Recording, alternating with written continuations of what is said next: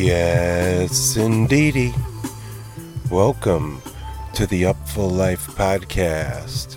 I'm your host, BrkSci, and this is episode number 32, coming at you live and direct from Isolation Station in the Sierra Nevada foothills of Northern California. And I've been waiting a long time to roll this one out, fam. So grateful you are tuning in.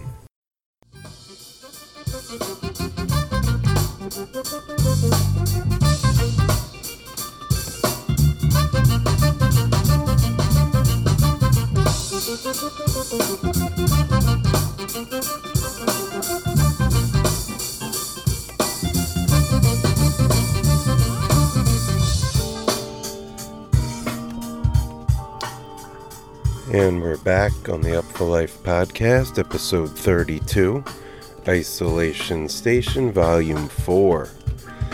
And this podcast is proudly brought to you by Path to Panacea Tea, or Luminosity. PathToPanacea.com. PathToPanacea.com. Path to Panacea, or Path, the number 2, Panacea on Instagram. You can also find and shop Path to Panacea Luminosity on Etsy, so check out the Etsy shop. They just rolled out some fantastic new immune boosting tea blends. The herbs are delightful infused as tea, but will also include instructions for making your own botanical medicines for the do-it-yourselfers out there, and great gifts for loved ones near and far. And as I mentioned last week, essential due to the current coronavirus and attention to our immune systems. This is just right on time. So you can check out the menu on their Etsy page. The blends are Immunity, Respiratory Revival, Inhale Love, Exhale Gratitude, Wellness Wonderment, Sea Bomba, and the lettuce-inspired Vibe Up. Now, Path to Panacea is run by my lovely fiancée Alicia. She's a certified holistic nutritionist and a consultant, real food educator, and she's been on a mission with Path to Panacea to enhance the vitality of future generations by empowering families to explore positive practices, producing more mindful, adventurous eating habits to cultivate a lifetime of health. Path to Panacea, y'all.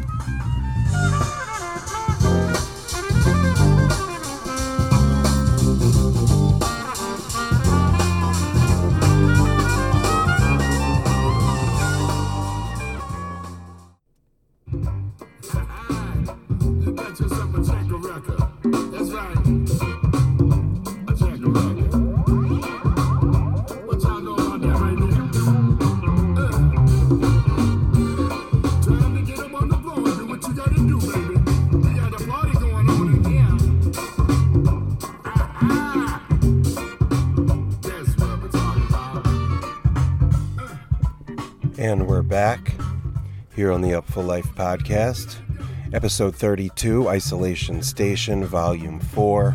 I want to thank all of my previous guests over the last few episodes on the Isolation Station series for taking time out of their quarantine and their routine to check in with the Upful Life podcast and share their stories.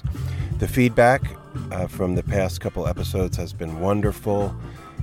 Last week, the live stream 101 was really well received, and I want to thank again everybody who texted, emailed, purchased tea from Path to Panacea, shared the pod, commented online, on social, etc. You can reach me, bgetz, at upfullife.com, by email, b.getz, G-E-T-Z, at upfullife.com. Send me any feedback, constructive criticism, suggestions, or Irie vibes. Encouraged.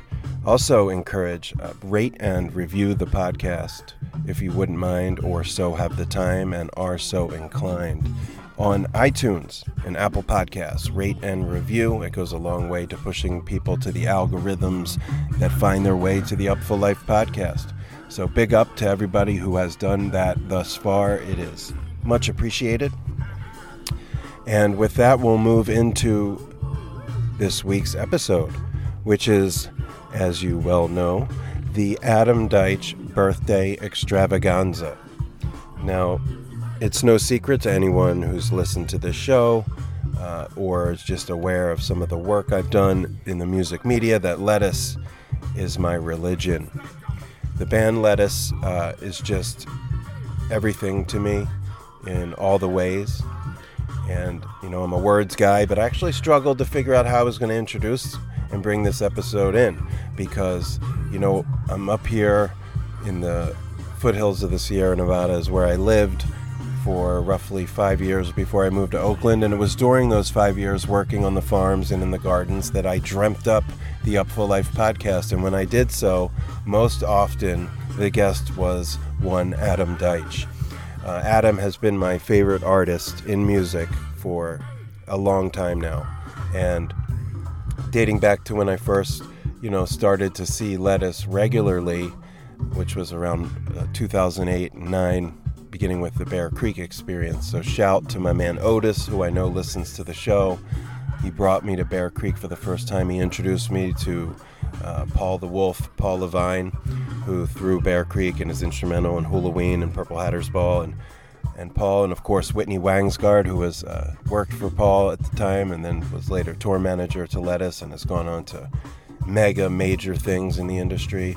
Those two people really opened the door for me to first cover Lettuce in a really up-close and intimate fashion, cover them in the media, write about them, share their music, and then of course through that work I have been blessed to befriend the band, and I count each and every one of them and many of their crew and staff as close personal friends.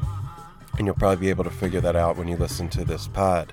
So, you know, music is what makes all of us tick. It's what brings us together. And this is my favorite music and musician. It's his birthday.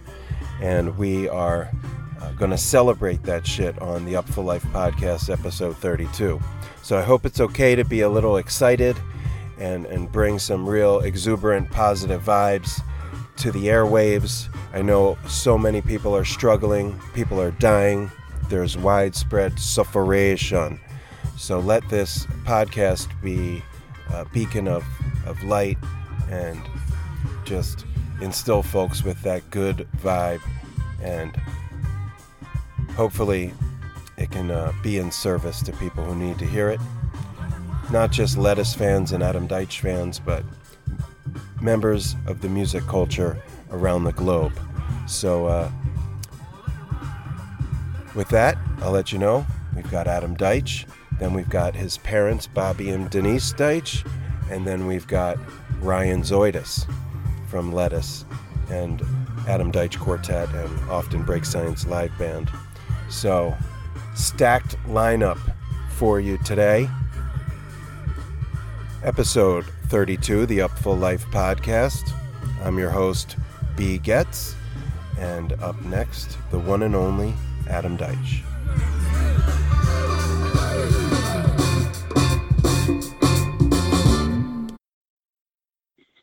What's up, boss? How you doing, man? I'm doing great, man. We wrote this like Tower Power kind of tune, and I was like, let me see if we can get Emilio Castillo to sing on this and get like the Tower Power horns on it with our guys. And I had Ivory hook it up, and he hooked it up. So I sent him the demo, and Emilio loves it, man. He's like, this is the shit. And he already wrote the tune already. Like, I sent him at 6 a.m, you know, by 3 o'clock, he's got it done, you know? Damn, that's incredible. This whole little, like, quarantine, Lettuce works with their heroes thing is, like, coming together. That's beautiful on, like, a cultural sense, and of course it's got to be just fill you up with joy that, you know, you get to collab with the people that inspired you to do this. Yeah, I mean, Emilio just called me, bro. Like, I'm the biggest Tower Power head in the world. Like, you know, and he remembers me from AWB. He said, I remember you. I have my eye on you. Yeah. Oh my goodness, man. So he's been following you for like, 25 years. Yeah, he knew. He just didn't know about Lettuce. He hadn't really heard us, He's like busy doing his thing and, family and gigs. But he heard us on this demo I sent because it's all of us playing, and he was like, holy shit, That's fire. So, man. yeah, it's super fire. So I'm like floating right now. I'm like, I'm best mood ever.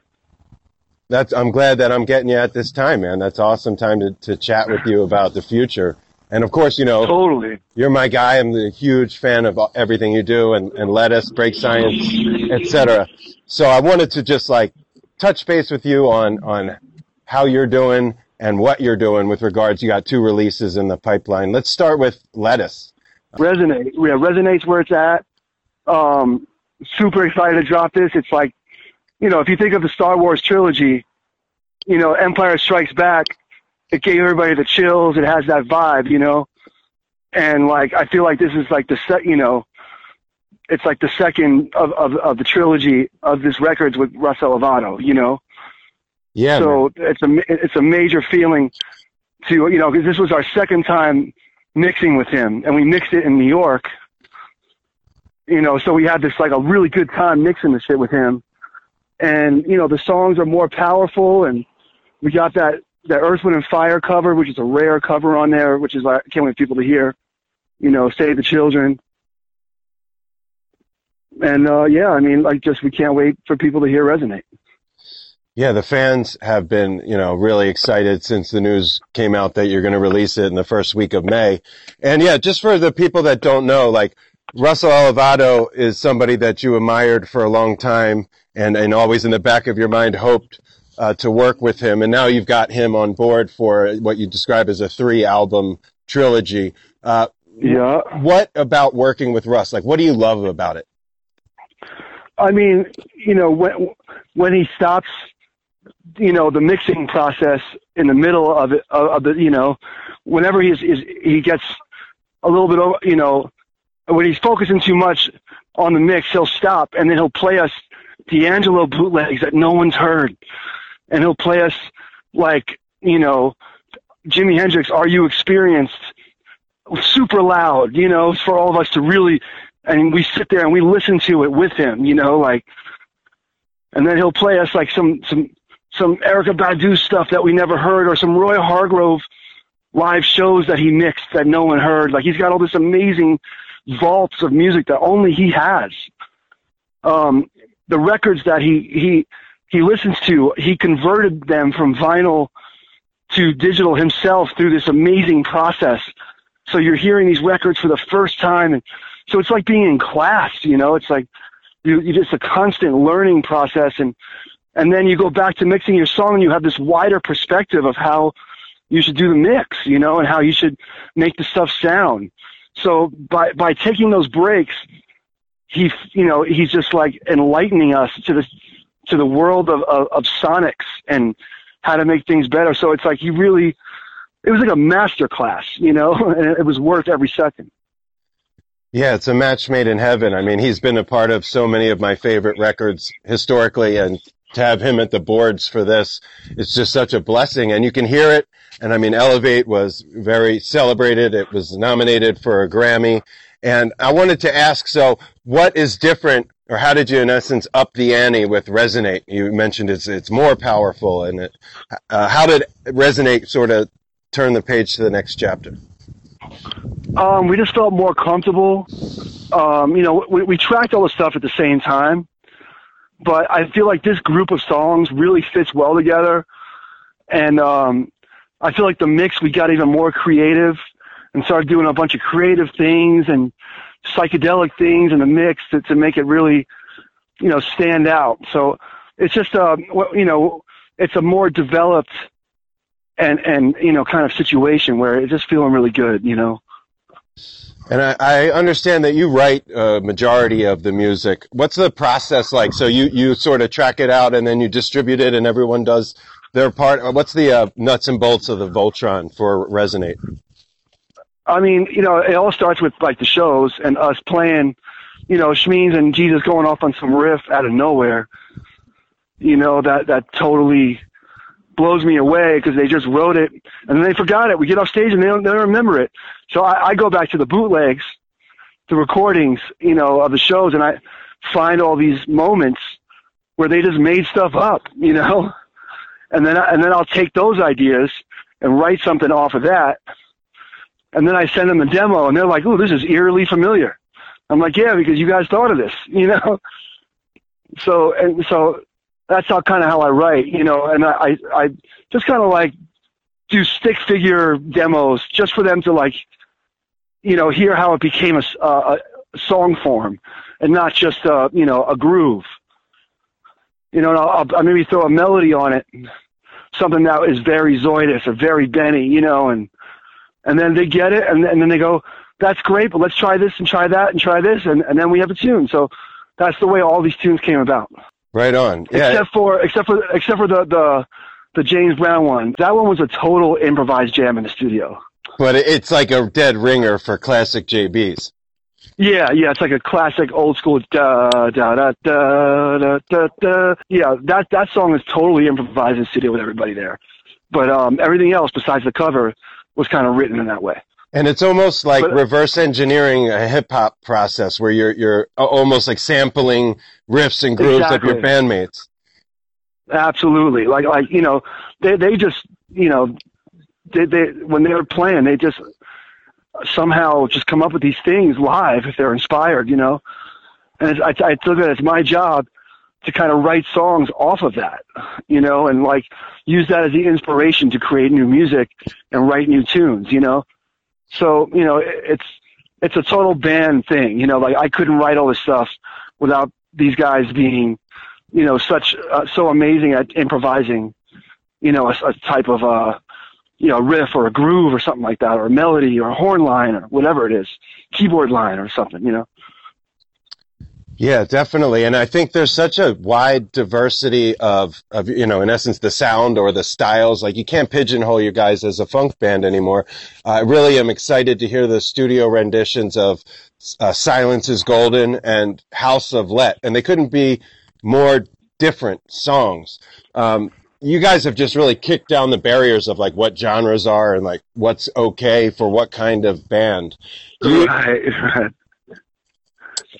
Totally. I mean, the rhythm is infinite, you know, and, you know, the like tempos and grooves from everything from like electronic music, like house music, dubstep, trap, you know, to like, you know, Afrobeat and reggae, and like, you know, there's millions of grooves all over the world. And it's my job as a drummer to kind of like bring in these sort of beats that we haven't done yet, you know, like, what have we not gone to yet, you know, rhythmically, you know? So I kind of like rack my brain, like if I'm going to write a Lettuce tune, it's got to have an original beat, an original feel, and a tempo we haven't touched yet, you know? So that's where like, you know, House of Let comes in. It's like, we don't really have like a good, solid, funky house tune, you know? And like there's a way to do it that's still Lettuce, but incorporating this sort of like beat that, you know, people love to dance to house music, you know, that's like a huge thing. So why not incorporate that in some way, you know, without using drum machines or anything, and play it live and just kind of like, you know, have that driving force going on. So that's kind of how I look at the creative process. Man, that's just so dope to hear you break it down like that. And you're such a student of the rhythm, period, globally, and you do it in all these little, you know, sublime ways. And keep it Lettuce, but, you know, you got that Afrobeat, you got that trap, dubstep, etc. I wanted to just ask a little bit, because everyone's home now, you know, doing their thing on this quarantine. How did you guys put together the Funkin' from Home? A lot of people have asked, like, you know, it really was produced well together, totally Lettuce. What was the process for Funkin' at Home? Well, I originally wanted to call it Wash Your Hands, because I feel like that was more of a appropriate title. Because it starts with the clapping, you know, the clapping, like, you know, when after you wash your hands and you're wiping them, you come out with a clap rhythm. So I was searching through my computer, and I found like these claps, you know, I went clap, clap, clap, clap, clap, you know, and I was like, wow, this could be a Lettuce tune starter, you know. So I love having like a unique percussion thing in there that kind of sets off the song. So, I decided to put a drum beat down in my house. I used like 2 microphones, and I got it, I put it through a bunch of stuff to get it, beef it up and make it dope, and as dope as I could in my house. Obviously we're not working with Russ, and there's no professional engineers anywhere near us, but, I sent the drums to Schmeens, and he immediately came up with this like single note line that just had some Schmeens JB funk in there, and then it went to Jesus, and then it went to Nigel, and then the horns were instantly threw something on it, and everyone kept sending the stuff back to me, or back to Schmeens, and then Schmeens mixed it. And Schmeens is an amazing engineer. Like he went to Berkeley, he studied music production and engineering. So, he was, even though he was a killing guitar player, his engineering skills are phenomenal. So when you hear that, you're hearing like, Schmeens' coming out party as a mixer for Lettuce, so now people, thank you for saying you dug the sound of it, because that was like Schmeens' first time mixing a Lettuce tune that goes out to the public, Right on. Yeah. It sounded really authentic, and given the circumstances, I mean, you could have put it on the playlist with the rest of your catalog and it fit right in. But I think it was just a dose of positivity. Oh yeah, of course, man. Was it just the jolt that the fan base needed to see that, you guys were home and you were okay? I mean, we might all have known that one way or another, but, just to see it and to hear it and to say, guys, we're still here, and to transition a little bit, like you did that personally on your own page, part of the Sofa King Fest, where you performed, live streamed for an hour, and a lot of that was material many of us have never heard. But you took the opportunity to announce you have a forthcoming solo record, The Age of Imperfection. Yeah. Can we talk about that for a sec? You've been schooling me for a long time about production, just letting me know what time it is, who to listen to, or whatever. I'm curious, like, philosophically. And you've been schooling me too, bro. Like, it's a two-way street, Yeah. Right on, man. I appreciate you saying that too, man. But what was the approach for Age of Imperfection from a production standpoint, from a composition standpoint? It's like what we were talking about before. I'm a big fan of producers like Jay Dilla and Pete Rock and DJ Premier. Those are my 3 guys. And especially Dilla and Premier, they have this like chill. There's this whole thing now happening with lo-fi hip hop. It's a new, it's a sort of a new term for basically I call them the disciples of Dilla. Which is, there's a bunch of them. There's people like the Count, and there's people like Otis McDonald, and there's people like DJ Harrison, who are making this sort of lo-fi, funky instrumental hip hop stuff with like kind of chill overtones, and they're not sampling records. And I've been sampling records for years to get those sonics and to get those sounds, and it finally dawned on me to like try to get that sound without sampling things, without sampling other people's records, and try to sample myself and try, force myself to play bass on something, and keep the keyboard track I played on the roads, and just kind of like build from there. Obviously I can't get the sound of a 60-piece orchestra in my house, because I don't play violin, but there are things there, there are limitations, but I try to work within those limitations to create something original and something that has that dirty kind of vinyl feel to it. And also adding live drums to this stuff instead of adding like, VST drums or even if I do use like a drum from a kick drum from, a sample pack, something like that, I'll overdub my live drums over it. So it has a combination of both.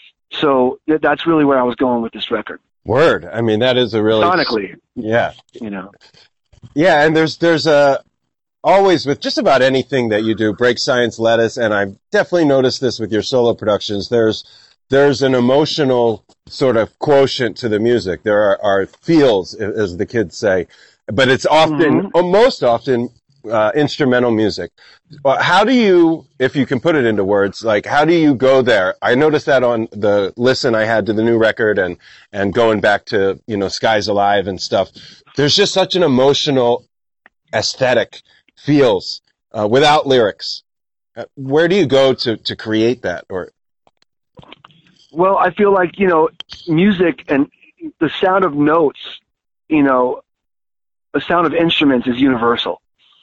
And that's why I called it space dust, because I heard someone say that, like, we're all made of cosmic dust. We're all made of, like, the same thing stars are made of, and suns and moons is in our bodies, So there's nothing more universal than that. You know what I mean? Like, we are a piece of the cosmos. We are a piece of the universe, So I kind of approach this record, and like Lettuce and BrkSci, where vocals are minimal, because language can be confusing sometimes. We have fans in Tokyo, we got fans in Brazil, and Mexico and Germany, and like not everybody speaks English, but how do you relate to people without speaking their language? And it's notes, it's music, it's like having them sing the horn line or sing the synth melody is deep, because like that, they don't have to worry about translating the words, and they could feel the meaning. They could feel what it means and where we're going with it without having to spell it out with lyrics. So I'm really into that, and I'm into like expressing emotions through notes, through sounds, as opposed to like spelling out a particular situation, or involving like poetic stuff with lyrics. That's where I'm trying to go, with this. And kind of both bands, my music is in between Lettuce and BrkSci. It has a little bit of the funk of Lettuce. It has a little bit of the electronics of BrkSci. It's sort of like this in between place that I like to live in when I'm off tour. Well stated. And you mentioned about the bridge with BrkSci and kind of being in between the two, and you even reverse engineered that recently. I do want to touch on one BrkSci thing while I have you. The acoustic versions of a few of your tracks that you posted just for them on a baby grand and a little synth, and you're on a small, sort of minimalist drum kit. And you reworked probably my favorite song, Once in a While. And I talked about it on an earlier episode of the podcast. But, that has a beautiful emotional lyric from Sonia Kitchell, but this is an instrumental version of that.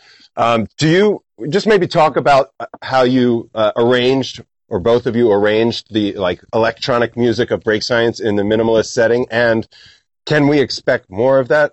Because we sure love those couple of tracks. Yeah, we definitely love doing that, and we kind of fought it at first because we come from the era of like big banging bass, and we were on festivals with Bass Nectar and Tipper and all these people, and people like to have their brains and hearts twisted out with electronic and bass. So we didn't understand how our crowd would respond to this, and we got to send a shout out to Phil, our manager, for pushing us to do it, because the response was incredible. And you could definitely look forward to us doing that again. And we might do an entire set live stream like that, because people are asking for it. They're hitting me up every day on Instagram going, do more of that. Which means, it gives us a chance for people to see Borm play keyboards, which is an amazing piano player and synth player, live. He doesn't need to, sit there for hours and program it. He could just play it, And, my drum style, I could go between, a jazzier, funkier thing and playing like a machine. I've studied how to play like a machine, for years. So I like to, go between that. So we're definitely going to do more of that, for sure. Man, it was so beautiful. So thank you. As I mentioned on the Insta when you posted it, man, it really moved me at a time when I needed to hear something like that. So thank you. We look forward to it. I'm asking everyone that I'm interviewing one last question before we hop off, everyone during the pandemic, and that is, music is what obviously brings us together, particularly you and I.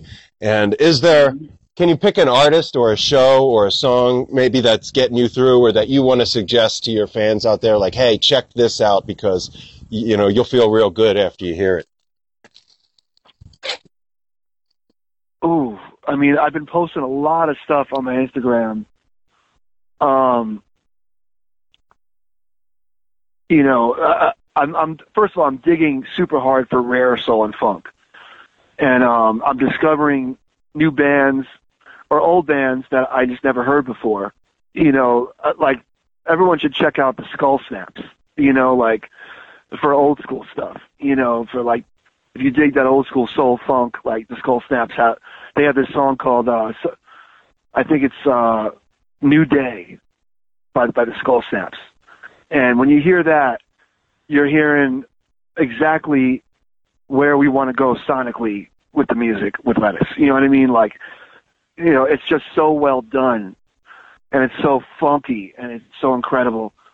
And then, you know, I'm listening to a lot of The Count, and he's a guy that's producing, like, making all his loops himself and doing everything himself. He's playing keyboards, he's playing percussion, he's playing drums. You know, if you follow him on Twitter, you'll hear it. You could see he does these videos where he shows you the process of how he records his stuff, which is totally eye-opening for me, and how he does it. So, like, you know, that's sort of like the new school stuff that's going on. And, you know, of course, DJ Harrison, what he's doing is incredible on his own, and the work he's doing with Butcher Brown is getting heavier and heavier, and he's someone to watch. He's like a future sort of Quincy Jones producer kind of guy, you know.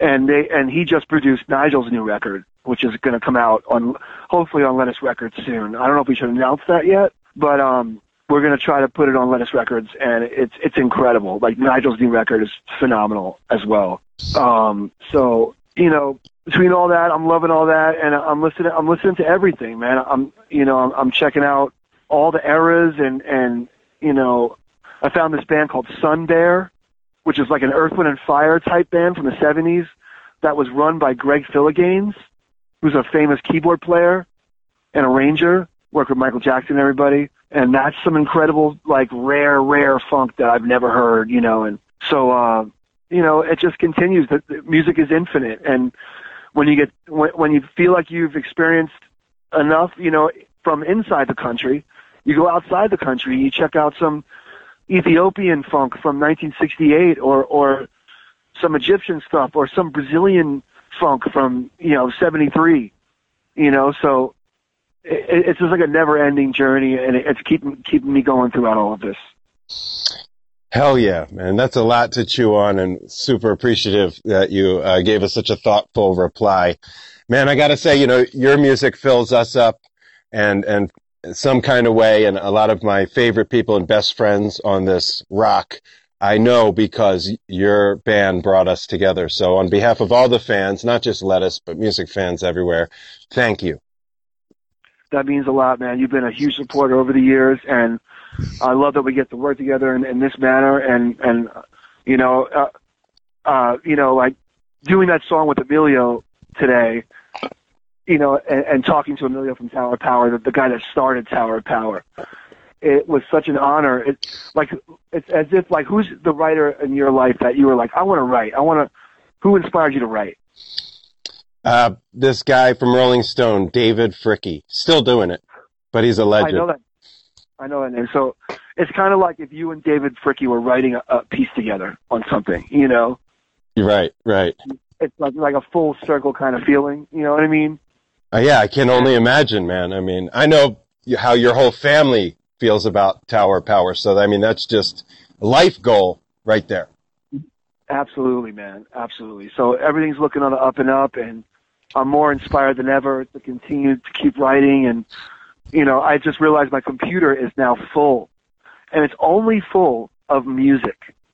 I have no movies in my computer. I have nothing in it except music. Like, you know, 2,000 tracks on my Pro Tools and 5,000 tracks on my iTunes. You know, like, so much music. So my computer's now full. I have to switch computers now. So, you know, it's crazy. It let me know that I've been, you know, keeping it going, and now I'm about to fill up this new computer with a bunch of new shit, and it makes me feel good knowing people want to hear it, and that we have the team to get the music out to the people, and we're just really looking forward to, I'm really looking forward to putting more music out and keeping everybody going throughout all this craziness. Right on, man. That is just a hell of a jolt of positivity for us to finish with, man. So again, big thanks. We'll be checking in with you one day when we can sit across from each other again. We'll sit down for the podcast and we'll talk about your whole career and all your inspirations. But for now, man, this was 30 minutes of just incredible conversation. So thank you. If you want to do a Zoom podcast and FaceTime podcast with people, I'll help set any of that up, man. I think you're extremely knowledgeable and you know what to ask. And we could do people, we could do a podcast based on anything, based on hip hop and funk and the combination, or, I'll help you get, Glasper and whoever, That would be incredible, man. Yeah, wow. Think about that. Thank you. I think that would be really useful. We'll have Live to Live Music produce it, and I'd love to be a guest on there and get you some more guests. From your lips to jaw ears, man, I'm on it. I'm going to start dreaming it up. Let's do it. Let's make it happen, man. Thank you for doing this, man. Thanks for calling. Yeah, thanks for the time and for the music, man. We'll talk soon. Appreciate that, man. Stay up, homies. Say hi to your wife. Will do. Stay healthy, brother. All right. Peace. You too, man. Peace.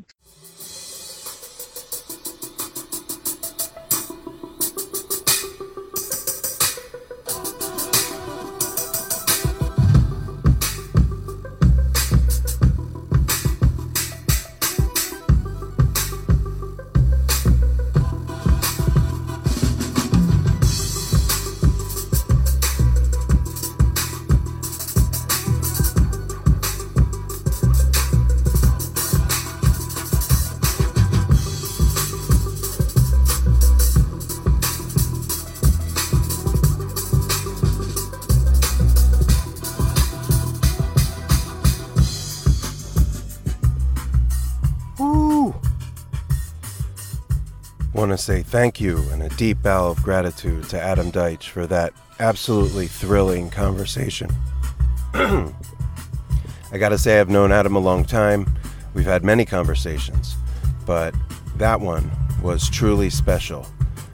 So much so that I had to cut in like this after the interview to just say, holy shit. Y'all heard that about a podcast breaking down 90s hip-hop with Deitch and others of his selection. So y'all need to hold us to that, and I will make sure we bring it to fruition, because that is one of the more incredible ideas that's come across my desk probably ever. So shouts to Deitch for breaking down all that good shit. The production process, the writing and recording of Lettuce, Tower, Power Connect, Bootsy, so much there. And you'll hear more about that with Ryan ZOIDIS in a little bit. I also needed an excuse to just play this blazing Deitch beat that I just came through with on this bumper music. It was from his live stream from the Sofa King Fest, and I went through pretty much every piece of recorded music that Adam's put out trying to identify it, and I could not. So I'm going to give you a little more and then introduce his parents.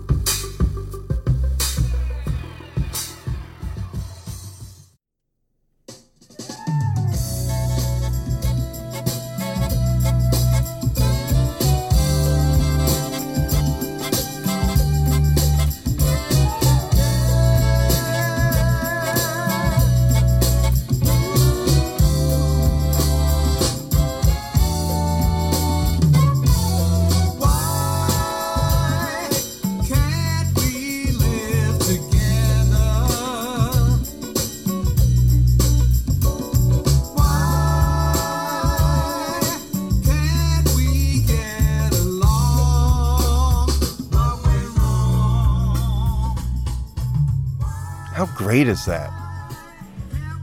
That's the new Bobby Deitch Band single, Live Together, from their forthcoming LP, Work With What You Got. And man, what an honor and privilege it is to speak with Adam's parents, Bobby and Deitch Deitch, on the Up for Life podcast. Now, you know, Bobby's got this new album coming out May 15th. I understand you can pre-order it May 1. So I was already doing some media about Bobby and his record, like I did for his 2017 release, Grateful.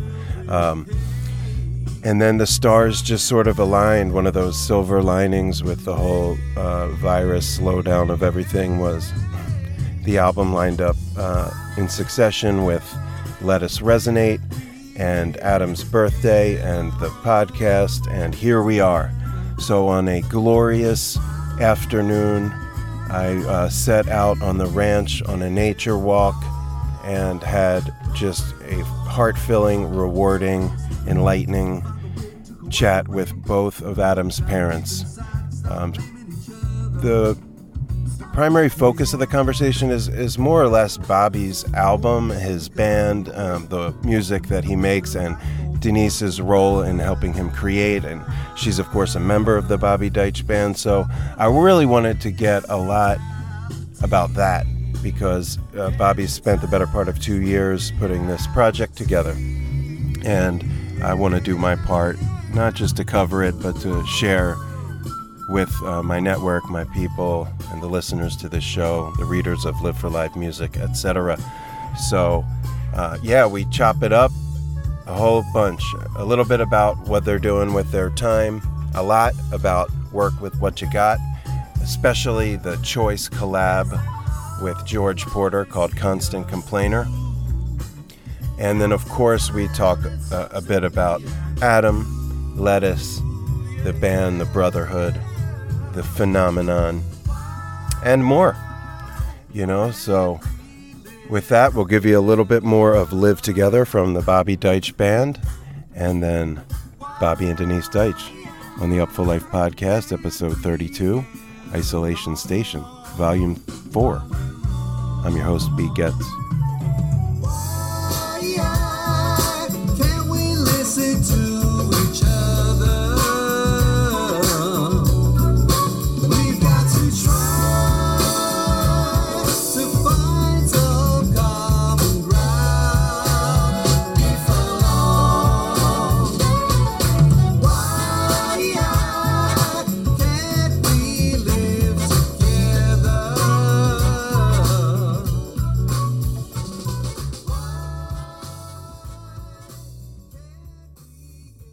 Hello there, Mr. B. Getz. How you doing, my friend Bobby? How are you?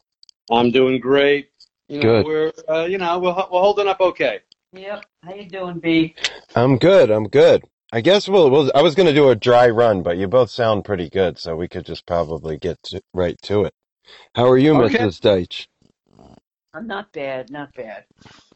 I- Just hanging in there like everybody else. Yeah, that's all we can do. I have to ask, how are spending the time, the shelter-in-place time? How are you filling your days? And you can go first. Am I go first? Well, I'm watching a lot of television.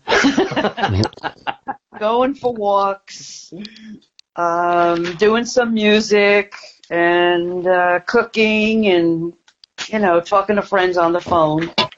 Basically, the menza. Sure. Okay. What about you, Bob? I've been spending time, helping to promote the album, and putting out 3 singles. So I also creating videos to go with each single. So He's been putting in like 15 hours a day doing this, Impressive. Yeah, we see each other for meals, and that's about it. Not Can't get into the studio to play the drums or anything because he's working. He's working. right. Well, it's great to be able to talk to you both for the podcast and for some of the media that I'll be doing for the album. But I always like to start the interviews with just a little personal stuff. So I wanted to ask how you both were doing. Bobby, you're still teaching in some capacity, right? Oh, I'm completely teaching, online, and I actually teach in 2 colleges. So, I have the jazz band at Ramapo College of New Jersey, and I'm teaching 3 different courses at SUNY State University of New York at Rockland Community College. So they're keeping me busy, So It's challenging. it's challenging because you have, when you're lecturing, it's a whole another situation than when you're doing this and trying to organize your thoughts online. So it's a challenge, no doubt about it. Yeah, and that applies, I'm sure, to the music stuff too. When you're not in the same room as people and you're making music, it's a little different than and that's just our new reality now. This quarantine situation has everybody, apart from one another, and that's really what the podcast I've been doing lately is all about, is just checking in with people in the music culture to see how they're getting by, what are they doing, how are they creating, how are they adapting. And it's really just fortuitous that you had this album in the pipeline, Bobby. It's an honor to talk to both of you about it. Obviously been a big fan of all things Deitch for many years. And I was telling my fiance last night when I was preparing for the interview I remember the first time we met, like we really met, which was on Jam Cruise. And it's just been a real blessing to be along for the ride and seeing all the creativity that comes out of your family. So with this new album, I mean, I really want to get into what because I was able to do an article on Grateful, and we love that album. My mom loves that album. My fiance loves that album. But this album, I gotta say, like the 3 singles are any indication, it's better. It's better sounding. It's more developed. So what was your intention here when you set about to make this record? Did you want to change anything, evolve, go in a certain direction lyrically? What was the intention or the concept when you're like, I'm going to work with what you got? Oh, that's a great question. And I mean, there are several answers to that question. One is, just like the first album, Denise has been such an influence on all of the songs, on most of them anyway. And I can remember, and I actually have somewhere an audio clip of the 2 of us kind of talking about how people need to, concentrate on their strengths and minimize their weaknesses. And we came up with the idea, Denise actually came up with the idea of the phrase, work with what you got. Yeah. And we were milling around with it for a while. And, I said, I got to write a song with that. And we started coming up with some funky grooves, just kind of like tapping on the kitchen table and that kind of thing. And then we got Adam involved, and then he wanted to take the same title and write a lettuce song based on with the same title. And we said no. We said we got it first. And I went down into my studio, and I came up with this other phrase that kind of went right along with the title, which was, it's not about what you're not, just work with what you got. So, and that catapulted the entire song. So I came up with that little guitar lick that you hear at the very beginning. That's me on guitar. And, we just, from there, I said, we should just try to reach people and just spread love, spread compassion, try to get people to be more compassionate, to share their feelings with each other, point out some of the not so great things that are going on in the world, but also try to understand that we need to really heal the nation in a lot of ways and heal the world too. Partially with drumming, partially with lyrics, with grooves, with music. And then what happened was, we were very fortunate to be hooked up with our BDB saxophonist, Matt Wayne, and he is just a brilliant musician and has fantastic ears, and his ability to mix and engineer and arrange some of the songs on there. I think that was really the big difference from the first album to the second album. I think he made the next biggest level. difference. He really took it up a huge notch. Yeah. Very talented guy. Yeah, I mean, you can hear that from the first 3 singles, and the arrangements are fantastic, and there's just a lot going on, and you can hear it all. I put it on in headphones because I really wanted to, dig in. And there's just a lot of great nuance, and there's a lot of space, and the songs really breathe. Thank you. Yeah, and you do I was maybe less aware of how much of a multi-instrumentalist you are until I got to look at the credits. I mean, I guess I remember from the last record you did a lot, but where do you write? Where do you sit down to write the songs? Is it on the piano or on the guitar or even on the drums? That's a great question. A lot of times the concept, whether it's a groove or whether it's a melody or a lyrical idea, you know, sometimes I get that from Denise, but a lot of times I'm out walking the dog, you know, we're walking outside. Sometimes it's 11, 12 o'clock at night, and all of a sudden an idea comes to me, you know, and I get back to the house and I hum it into my voice memos on my phone, and so I don't forget it, because a lot of times any songwriter who's out there knows that if you think you're going to remember something hours later without recording it or writing it down, it's going to be gone. Especially at our age. At any age, really. So, you know, in the morning, you know, if you think you're going to remember something in the morning, forget about it. You're never going to remember. But, yeah, a lot of times, you know, some of the songs are you know, I feel like they're keyboard kind of songs. So I tend to, you know, gravitate towards the keyboard if I think it's a keyboard style kind of song, maybe Rhodes vibe or acoustic piano vibe. Other songs I think, you know, kind of lend themselves more to the guitar. You know, once I do that, you know, yeah, and sometimes they're just based off of grooves. You know, I just come up with like I thought on Work With What You Got, I wanted it to kind of be like almost up-tempo Prince style funk, you know, just kind of a four on the floor, boom, bat, boom, bat, you know, kind of thing.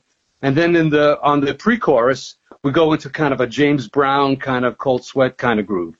And I was trying to think who might be a good drummer for something like that. And I was thinking, you know, I'm a fan of the band Turquoise, and I asked Mikey Karuba if he might be interested in playing drums on that. I thought the song Work With What You Got would be a good Turquoise style song. So we had Mikey play drums on that. He was more than happy to help us out with that one, and I'm very honored to have him on there.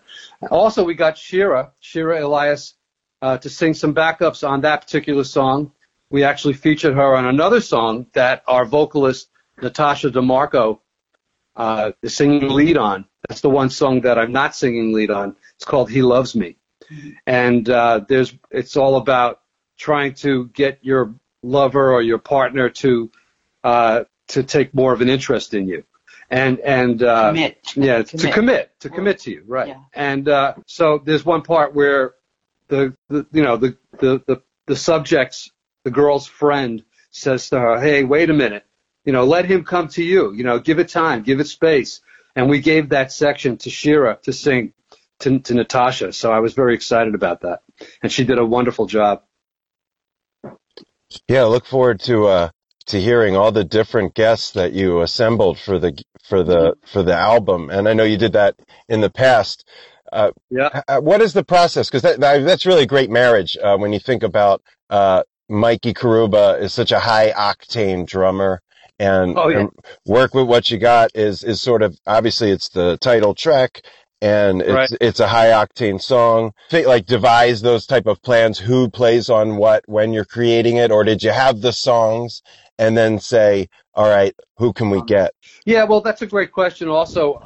What I do when I write a song, once it's completed, when the composition of the song itself, and I know where I'm going with it, because I can play bass guitar, I can play regular electric guitar, keys, and drums, I'm able to sit down with my laptop and Logic, you know, go out and just track it all by myself and demo the entire song out. Once I hear it the way I kind of would like it to be, then I say, well, you know, that would be great. I think that this person would do this really well, or that person would do this really well. So that's when I start to think what style, because, you know, my influences are so diverse also, you know, that, you know, I'm influenced by Stevie Wonder and Billy Joel and Earth, Wind and Fire, Al Green, you know, on and on and on. And so when I write, sometimes I have a certain artist in mind. I might take a little taste of what somebody else maybe is, you know, what I think their style, the essence of their style of a specific song, without stealing it or just giving the vibe of it. And I say to myself, okay, who would best project that style? obviously I have incredible musicians in my own band that have, that probably a bunch of the best musicians in the New York metropolitan area that I can think of, with Dave Reese, who's our music director, Joe Mama Carpentieri, who was actually a former student of Adam's, and Adam recommended Joe to play drums on the record. Who kills it live. Oh, yeah, he's amazing. He plays all of those tracks when we do it live. We like to promote young people, too, because they need that audience. We're getting on in age, and it's nice to help promote young people with their musical careers. Yeah, that's for sure. And, so that's what I did. With Constant Complainer, which is my duet with George Porter, he actually played bass on my last album on Start Living Your Life. Yeah. I remember. Yeah. So when we were out in Colorado, I think I discussed this with you already, and he came up to me and said, "Hey, when are you going to do another album, and can I be on it?" And I was like, "Absolutely." Are you kidding? And then when I came up with the idea for Constant Complainer, which is kind of a funny song, but I think everybody knows Negative people. Yeah, these negative people that always want to see the cup half empty rather than half full. So I think I said, well, George should help me out with this. And when I asked him if he would do it, he was more than happy to help me out. And he went over to Nigel's and recorded the bass track, and not Nigel Hall, by the way. And he, I said, would you be interested in singing some parts on it? And he was like, sure. Tell me what you want me to sing, and I'll sing it. So we did. We pieced it. And he did his tracks from New Orleans, and I did my tracks right here in New York. And I'm very pleased with it. I think it came out really well. I'm very happy with it. Yeah, it's fantastic, and that's great backstory there for the folks, because a lot of the listeners to the podcast, and certainly on people who read Live for Live Music, are big fans of George Porter. And I was there that day in Colorado. It was the day after Red Rocks that Lettuce had played, and there was a smaller event way up high. I actually struggled with the elevation that day. That's how I remember. It was in Commerce, Colorado. And as I told you, I have a photograph somewhere of the three of you, George, and Denise, from that afternoon. And it's funny to think that this song was, in essence, that was it was born in a conversation on that day. And I want to say thank you for giving George the opportunity to sing. Obviously, we've heard him sing for years, and he sings live all the time. But to hear him in the studio, with all the extra bells and whistles that you get, just his age and his sort of just the weathered nature of everything that makes every utterance that comes out of George so full of story and life and perspective that you can just hear in the fabric of his vocal. But to have that crisp in the studio and just to hear current era George vocally, it's so amazing. So thank you for just giving him the opportunity, and you guys, it's a great duet. I really dig the song, and it's also a breath of fresh air because you do tackle a lot of heavier topics, social commentary. I really love Live Together. I want to get to that next. Constant Complainer is kind of like something lighthearted, and I think that that's necessary, especially in light of the current situation. We need to be able to chuckle, and we get George on vocals. It's a great tune, and it's funky. Thank you very much. George he just exudes love. Yep. And I think it comes over in the song. Definitely. But it definitely comes over in his personality, and everything he does is about love, and he's just a super wonderful guy. He's a legend. There's no doubt about it. Mm-hmm. And I'm just so proud to call him a friend. He's just an amazing person. He actually did renew Denise's and mine. He renewed our wedding vows on one of the jam cruises years ago, and that was a very special day for us. Very special moment. Yes, indeed. That's beautiful. Beautiful. Yeah. And, just to be able to make music with someone, have that kind of relationship with someone, legend or not, just George, like you said, exudes love. He married another friends of ours at Brooklyn Bowl, too. He's just that kind of guy. Yep. And, of course, his whole vibe and message, could be present on Live Together. Live Together, the most recent song you put out. First things first, the first note you hit vocally on Live Together is like so amazing, Bobby. Just like your Thank you. opening note sets the tone. It's great. I just, you know, it reminded me that you could really sing, you know, like really sing. Thanks so much. And, Appreciate it. and When I sat down at the piano, what happened was I came up with this 5-note little riff, like ba da da da da, and I said, I played a chord on it on top of that, and when I played those 5 notes, I said, well, I based the entire song off these 5 notes. Can't we live together? Yeah, that just spawned the entire song. When I first wrote it, I wrote it. First, I was going to make it a relationship song, and like a guy telling a girl, like, why, we need to move. We love each other. We should move in together. And Denise said, you know what? There's so many songs with this topic. Why don't you change it? Make it, more of a political kind of social commentary With what's going on in the world. what's going on in the world. I said, you know what? That's a fantastic idea. So, my partner in life here is my partner in songwriting also. So she's amazing. She gives me great concepts and great titles to work with. Let's talk about that for a second, Denise, if you wouldn't mind. So Bobby, bats stuff off, spitballs. Hey, I got this tune. I got this riff. And then what is your contribution when, like, do you sit down at the drums and play along? Will you like work out vocal harmonies at the kitchen table? Just take us there. Yeah, all the above, all the above, all the above. We have a lot of conversations about the concept of songs and work it through and change it and work it through and change it again and add this to it. And definitely we always work out harmony parts. And they're always hard in his songs. He doesn't write simple songs, so we always have to work at it. Yeah, I know I do. A lot of my songs come from the Stevie Wonder, Billy Joel school, and they're well known for their, like lots of chord changes. Yeah. It's funny. We did a gig last, I guess it was last August in Denver at Cervantes, and we used Adam and Adam on drums, Schmeens and Deitch. We used those two guys in the band, and they flew out, Matt, Natasha, and Dave.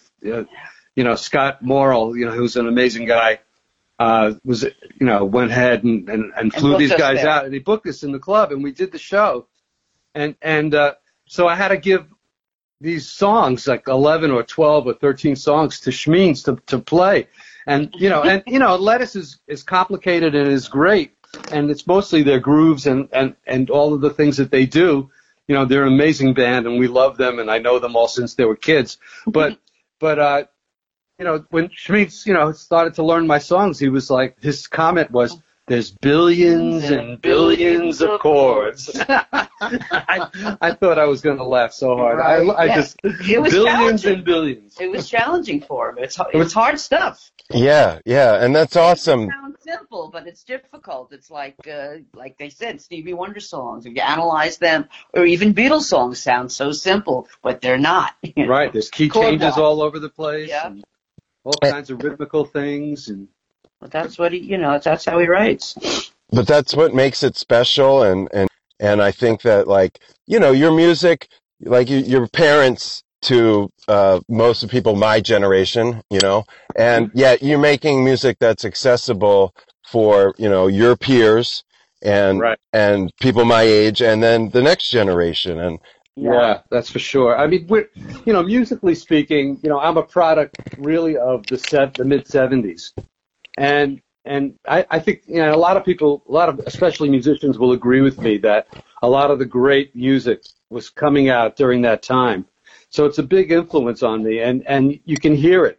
I mean, if you listen to the duet that Denise and I sang, called "You're All That Matters to Me," and you'll hear, you will definitely hear Maurice White's influence on that song. The Earth, Wind and Fire influence with Matt Wayne's horn arrangements are unbelievable. Mm-hmm. I mean, I'm a huge Earth, Wind and Fire. I took Adam to see Earth, Wind and Fire when he was a kid. We went to Radio City in Manhattan, and I think that kind of was a pivotal change in his life too.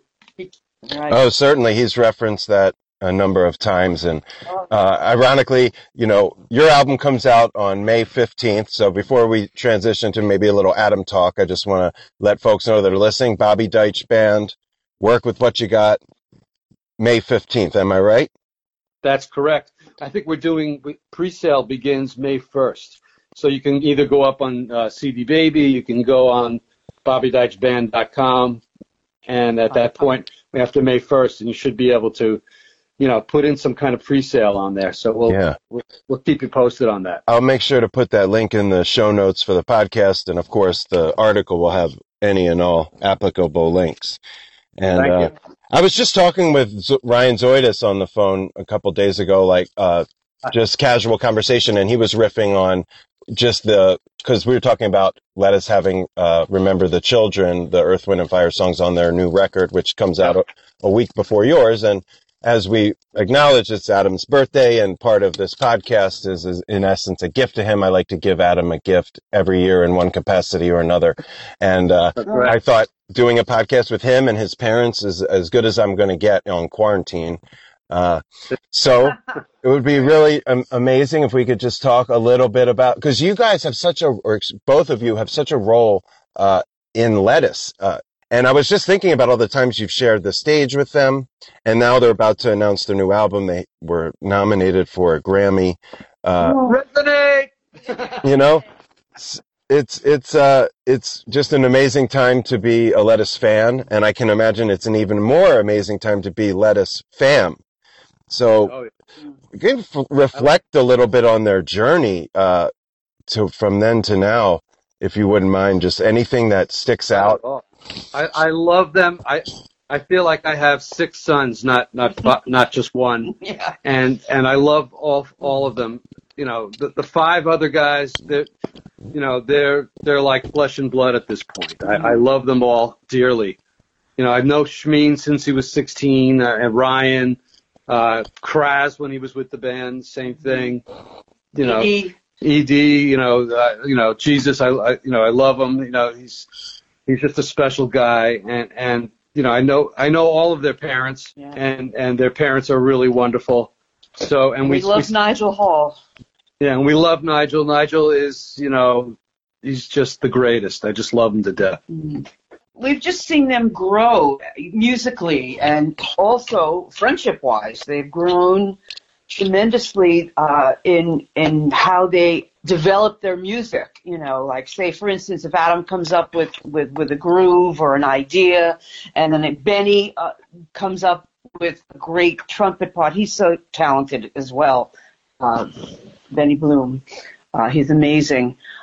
We just love to see the development of what they have. Adam likes to give us the rough, so we hear things before they're developed, and we hear the raw piece, and then we hear the final piece, and it's always 10 levels better than what we heard. It's amazing how they can do that. They're such creative people together, and bring it out in each other and encourage each other. And I know they fight too, but I mean, that's a fact of life. That's what siblings do. Yeah.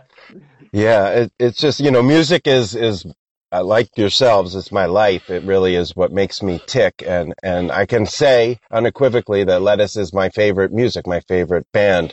To be friendly with them and close to them on some level is a thrill. But first and foremost, it's about the art and the music. I've really never felt so, connected to art like I do there. Lettuce, it's a religion.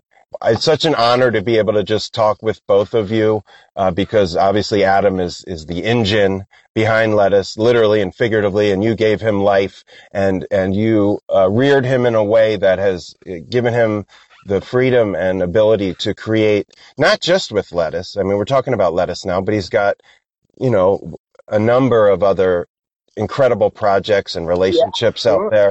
The forum, and Science is yeah. Adam Quartet. Yeah, and the quartet and all that. Schofield. I mean, the list goes on. And he posts a video on Instagram or whatever, and it's like a who's who of drumming of 3 generations commenting on Adam's video. And that just blows my mind. It happened the other day. I was watching one when he did the House of Let breakdown, and just all the drummers just, showing love to him. So I just wanted to celebrate. I had you on really to talk about the Bobby Deitch Band album, but also to just sort of raise a toast to your son who's literally my favorite artist in music, and I'm proud to call him a friend, and I'm proud to call both of you friends, and Absolutely. I'm also a huge fan of all that you do and create. I can't wait for everybody to hear the new BDB album, but also the new Lettuce album. You know, I've been listening to it for months now, and It's unbelievable. I think they're constantly kicking it up a notch. Yep.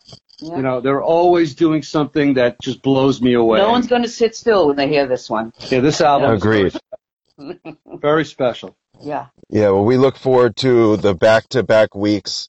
You know, Resonate with Lettuce on the 8th, and then Bobby Deitch Band, Work With What You Got on the 15th. And sooner or later, both bands will be back on the respective stages, and we can't wait for that either. God willing. God willing. Well, you know, we're all willing to wait till it's right and safe. In the meantime, you know, we'll just keep loving each other. We'll check in with each other. You know, you can count on me to spread the album, both albums, to anyone who will have a listen. Yeah. I mean, both Adam and Bobby, I know, are just in such a creative head now, being home and being in their studio. You can't tear them away from it. Because I miss Adam and I love him and I wish he was here, but I said you would be fighting over the studio with your father if you were here. Right. There's no way that's going to work, you know. But he's happy to be home, and, you know, he said he's been on the road for 22 years, you know, living in hotels, living on buses and what have you. And he looks forward to having this time to write and create and record and practice and teach, and he's doing it all right now. He really is, and thank you for saying that. It's such an amazing juxtaposition, because the negatives go without saying with the music industry and the fallout from the virus, and of course people's illnesses and dying.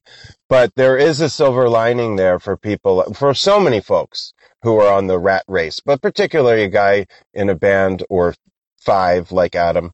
The opportunity for him to slow down and sink into himself, create, rest, you know. Yes. Yeah. You can't put a price on that, and I don't begrudge anyone who says that this is good for them. Right. He's And cooking too, which is amazing. Cooking, that's all. Yeah. And this healthy. is a big influence on his cooking. Yeah, he's cooking. Yeah. Trying to eat as healthy as possible, and Keep your immune system up. I'm hoping for that for everybody, anybody listening to this podcast, you know. keep that immune system up. That's the main thing. Yep. That's right. Well said, and that's what we're focused on here. And both of you, please stay safe, stay healthy. And, You too. And back at you and your girlfriend, your mom. I know your mom real Fiancé. well. It's Your fiancé. fiancé. And also everybody listening to this, you know, take good care of yourselves. Be safe. Do the right thing. Stay home if you can. Yeah, do what you need to do to let this thing be on its way, so it doesn't come back and get us again. So stay safe and be well, everybody. Right on. Well, thank you for your time and the energy and the stories and, of course, the music. We'll talk soon. Well, you're welcome, Okay, B. Thank you so B. much for having us. We appreciate you. Yep.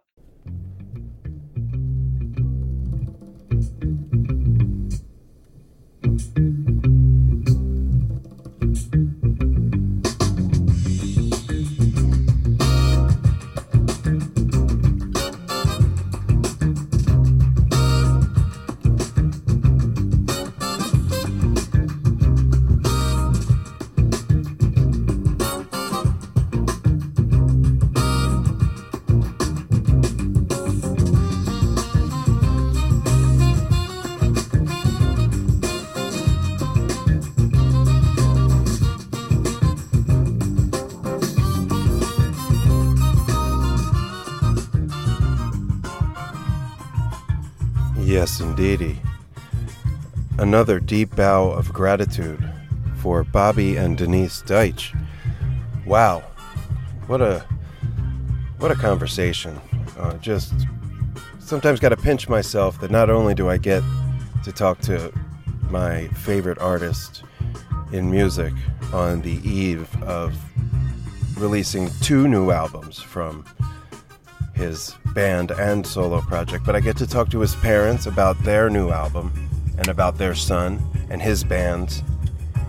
And, you know, I don't take anything for granted in this life, and certainly not during this time. So let it be known that I am just so grateful that I have the privilege to have these conversations and then transmit them to music fans around the world or whoever finds their way to this show.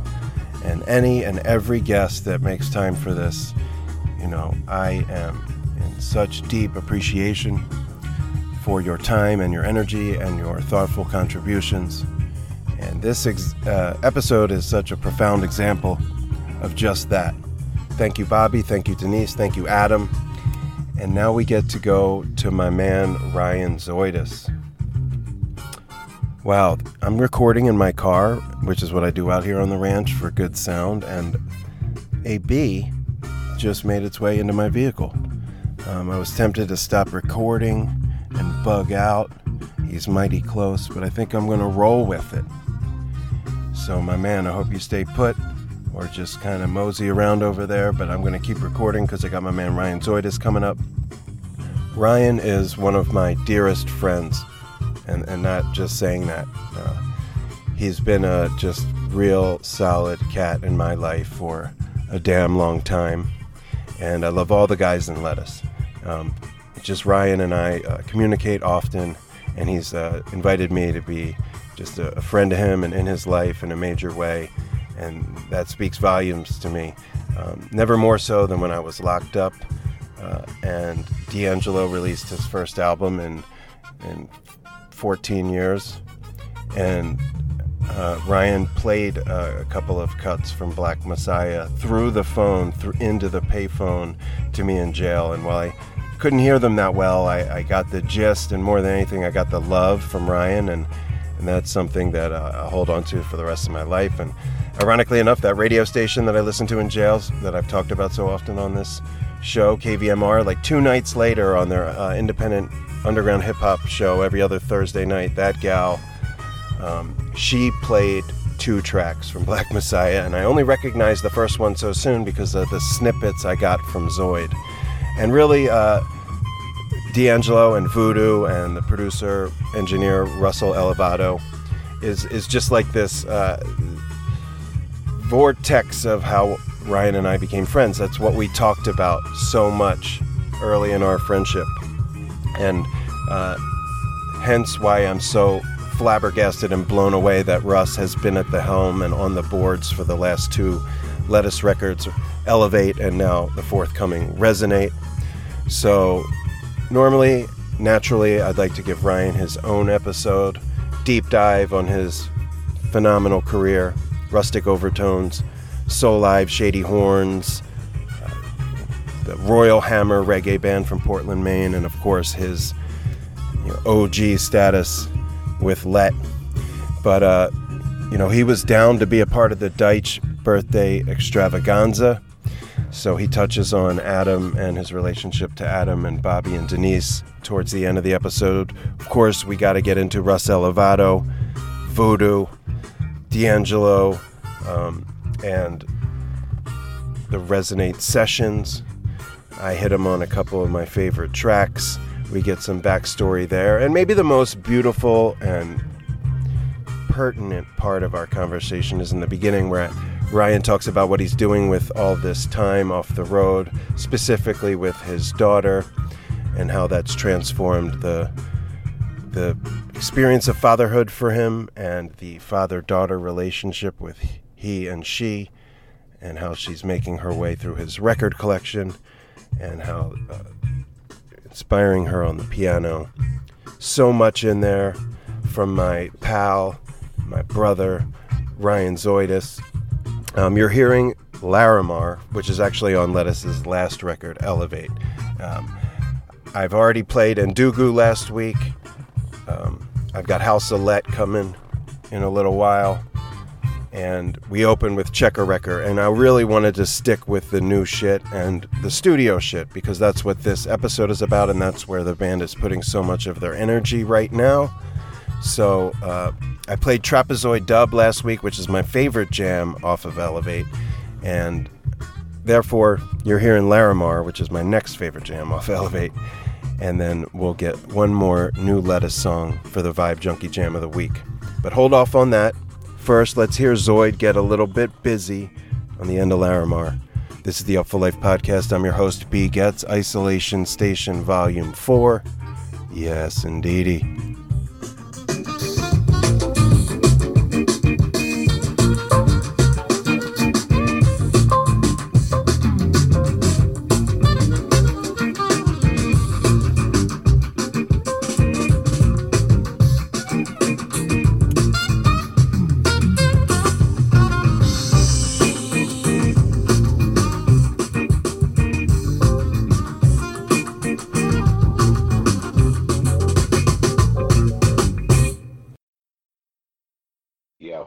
Zoid, what up? It's B. Getz. How are you, man? Good. How are you? I'm also good, man. I'm lucky and blessed to be talking to you from a really beautiful place in the middle of nowhere in NorCal. You in Portland? Yeah, I'm up in beautiful Portland, Maine. I know that's your hometown and where you're from and raising your daughter. So you haven't been home like this in a while, I imagine, right? Yeah, I was talking about this the other day, and I was trying to remember the last time I was home for this long, and I want to say it was like at least 10 years. I mean, you know, touring's always been a big part of my life, and I'm used to just the in and out here for blips, and there's always something on the horizon, you know? And I think maybe I've been home for this long, but I've never been home with the feeling that I don't have something booked. Like, I don't have to go to the airport a certain day, or, you know, it's such a different feeling and different headspace to be home, you know, that way, you know? So, yeah, I've been really digging into that, and it's I feel like it's changed my whole approach to my daily life, you know, and my daily routine. Yeah, I can imagine, man, and that's got to be the case for musicians across the country and really around the world. And speaking of around the world, and I got to say before we start, man, that this is going to be abbreviated interview and conversation. I mean, we're good friends and we talk all the time, and I always envisioned that we'd be sitting across from each other and we could talk about your whole career and how you got there. And I look forward to being able to do that down the road. But right now, we're just checking in with folks, kind of getting the 411 on their current reality in light of the COVID-19 and the fallout and the slowdown, but also just kind of want to hear what creative people are doing with the time or what they have in the pipeline. And you've got a lot of both. You know, so before we get into the new Lettuce album and a lot of your other endeavors, unfortunately, Lettuce's tour was cut just short in Europe in February into March. You were there for roughly a month. What was some of the, instead of asking about the cancellation, let's focus on the positive. I know it was a vibrant, really just transformative experience for the band.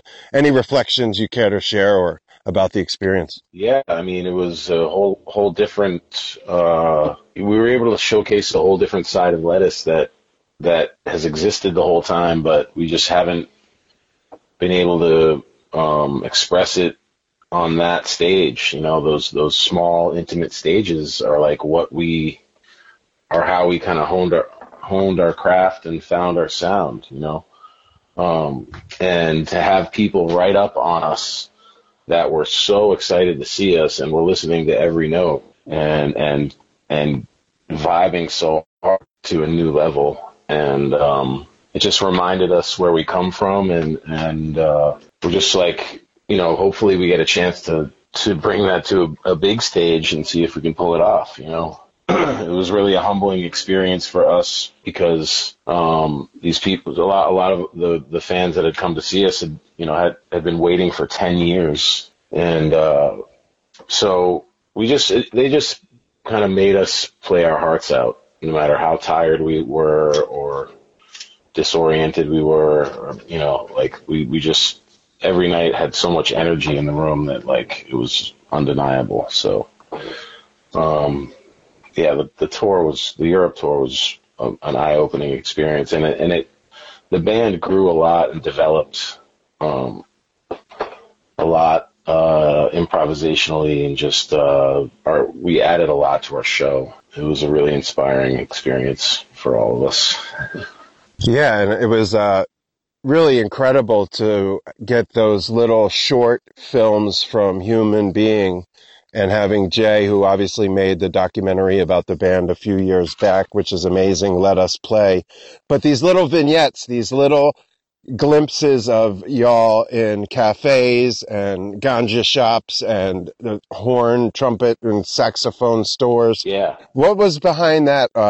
Was that a conceptual thing that Jay brought to the band? Did you conceive it together? Was it a fly on the seat of your pants thing? That was awesome. No, I mean, basically it was just like who's gonna do the funnest shit today? Like who's gonna find the fun hang, you know? Like, and he would either be awake and ready for it, or he'd be editing. Like the way that he like took that whole trip and was just unbelievable for one guy to do. It seemed like there was like a camera crew with us when you watch those videos, but he was just with us the whole time.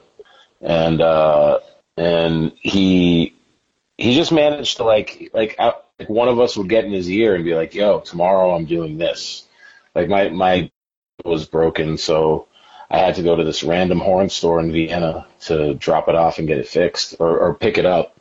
And I was picking it up, and they happened to have this enormous saxophone there that no one has ever played in the world. And like, I just got to play a few notes on it, and he happened to be there. And then, Jesus was there. We busked in the street in Vienna. Like, he would just kind of be in the right place at the right time, and he knows us so well that he would just know where to go, So yeah, he's incredible. And I just was so thrilled that we got to live that vicariously in those little shorts. And of course, a number of videos that have been posted of snippets of performances. So hopefully, we get to see more and hear more because, as hardcore Lettuce fans, we always want to consume the newest. But especially with regard to how you speak of the experience, I can only imagine how that came out in the music with everyone the stage plots so close together and the audiences on top of you waiting a decade plus to see you. I mean, that's like what dreams are made of. So I am so thrilled that you got as many shows in as you did before it did come to an end. And since it came to an end, I understand you had to quarantine for a period of time, and you've been immersing yourself. I've seen the videos you posted, some solo sax with synth. And what are you doing creatively in the run-up to the release of the album, by yourself out there? I've had like this, kind of renaissance of just pure musicianship and practicing my instrument again and really focusing on my craft a lot more, acutely than I would if I was just going about my normal schedule, which is looking ahead to the next dates, trying to maximize my time at home as a father and, just keeping all those, logistics together. And I would generally be distracted by that stuff when I'm home. But this current, this vibe right now, I'm like, my house is like feels so much more settled. And I've really worked on kind of like getting the flow right. So because I've been playing my saxophone a lot more than I ever had before at home, really, to be honest. I have my studio set up so I can make a record in my studio finally, which was the vision for it from the start, but I really hadn't had time to do that. So I've been able to kind of dial all these things in and then like work on my synth and plug all my synths in and see how they work and just stuff that I see myself doing, but I really do most of it on the road when we're traveling and in sound checks and stuff. I have these like little windows of time where I can practice or, work on a new sound on my synth or just try a new piece of gear or something like that. But like when I'm home and I'm alone, focused on it, it's a different story. And I'm really appreciating that because that's what got us here in the first place. You know what I mean? It's really, we're able to like rediscover the fundamentals that got us here and the real foundation of music that made us good instrumentalists, yeah.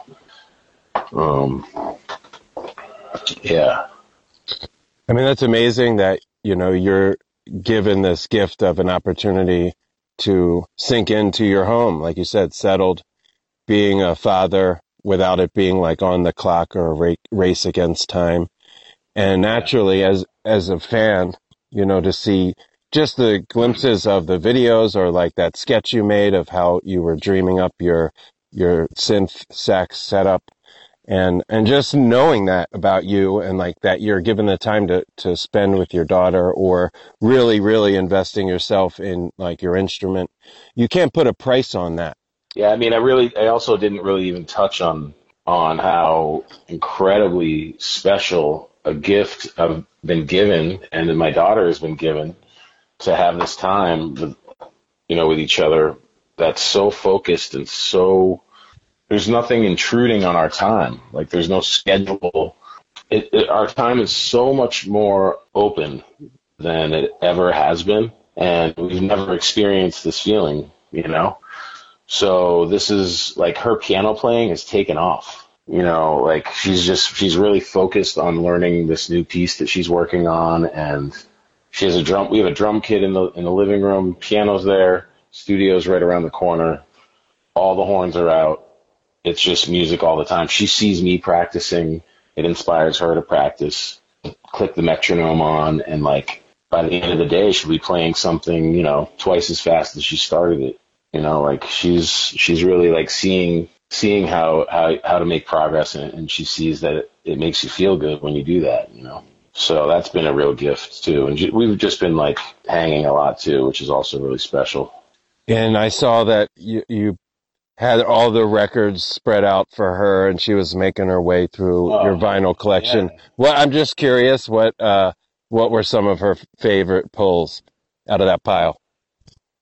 She fell in love with Bootsy that day. Actually, she pulled 2 Bootsy records out, and she was just like, I gave her like 2 hours with the Bootsy records, because she was like, is this guy? She was confused.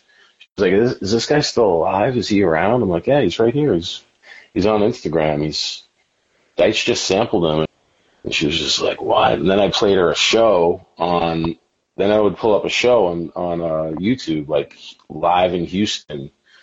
And she was just like blown away and flabbergasted about how cool and fun Bootsy was. And then she was reading the lyrics of the Bootsy songs, and they're the funniest, goofiest, lighthearted lyrics ever. And she was just laughing and reading through those, listening to the records. It was amazing.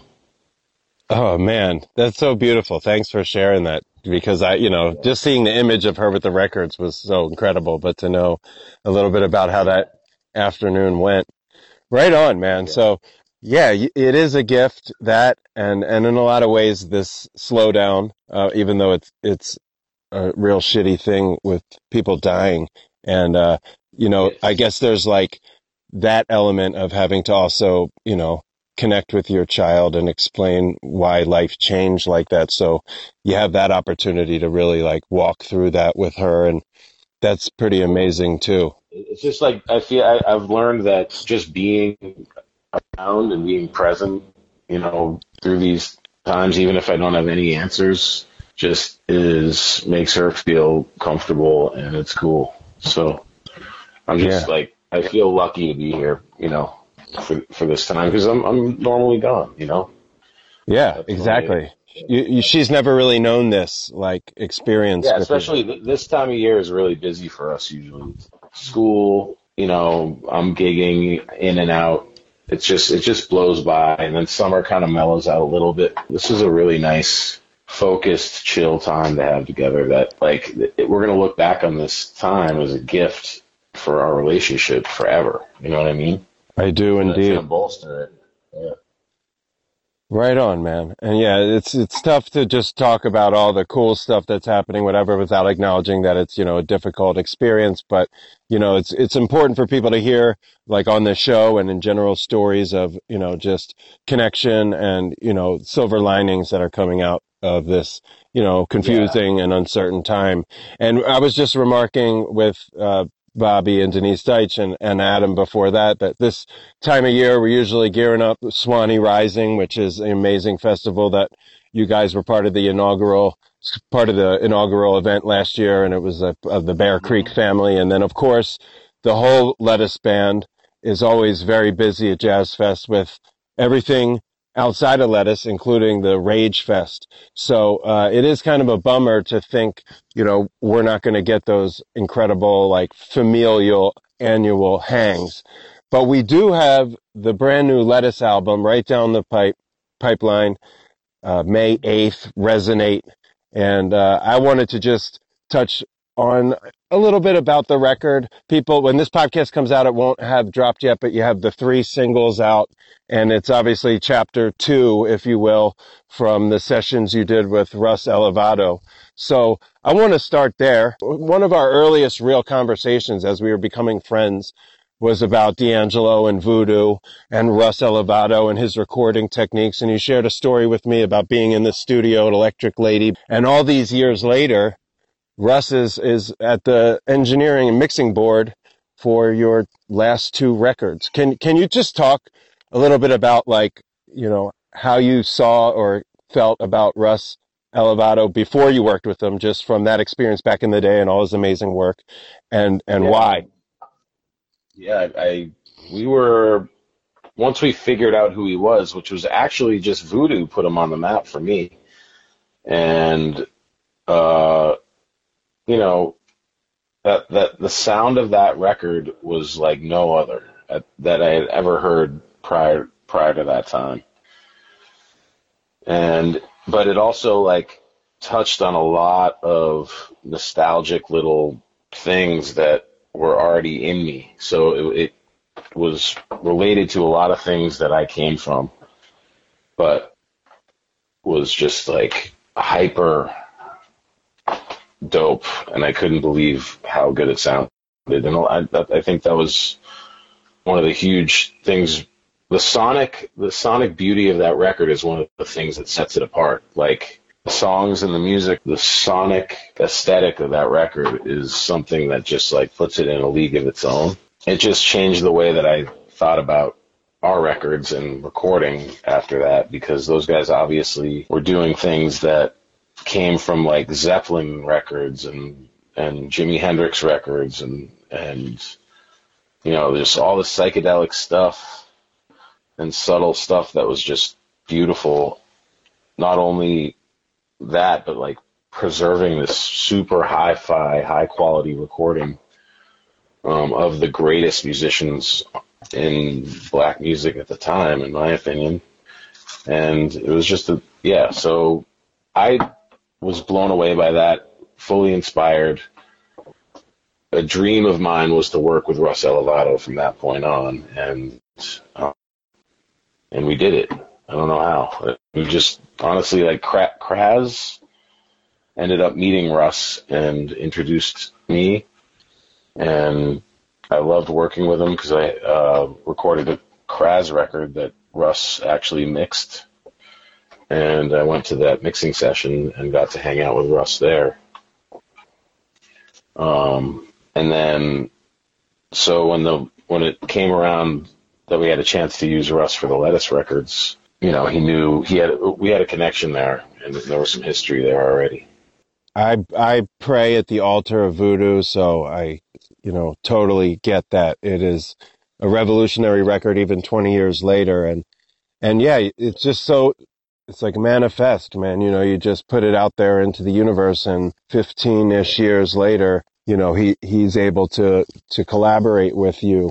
Deitch talked a little bit about this, and you mentioned it back when we did an interview around Elevate, that he has a habit in the mixing sessions of sort of shutting it down and putting on any specific kind of music that he maybe had a hand in or that he loves, and sort of relaxing the session and getting you guys to sort of decompress and then put that back into the music. How does that go? Like, he just shuts it down?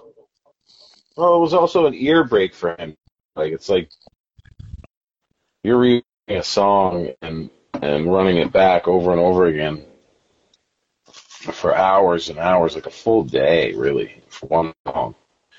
So, like, you get desensitized to that song, whether you think you do or not, So he realized that a long time ago. And if you're referencing, if you want to reference things that you are, other pieces of music that are important to you, you can pull them up. And he would pull up these like beautiful, full quality renderings of these vinyl, first pressings, cut from his reference turntable through this unbelievable chain of converters into his thing, and he would play it and blast it on the most beautiful speakers in this perfectly built out, acoustically perfect studio outside in a pecan ranch, 3,000 acres in the middle of nowhere, and we're out looking at the stars, listening to like Electric Ladyland, and like just like learning so much about arrangement and sonic, like just like craziness. And but it was also just a refresher. It would just wipe your palate clean, and like and then we'd move on to the song, and it would be like a palate refresher, It's like a little muse in the middle.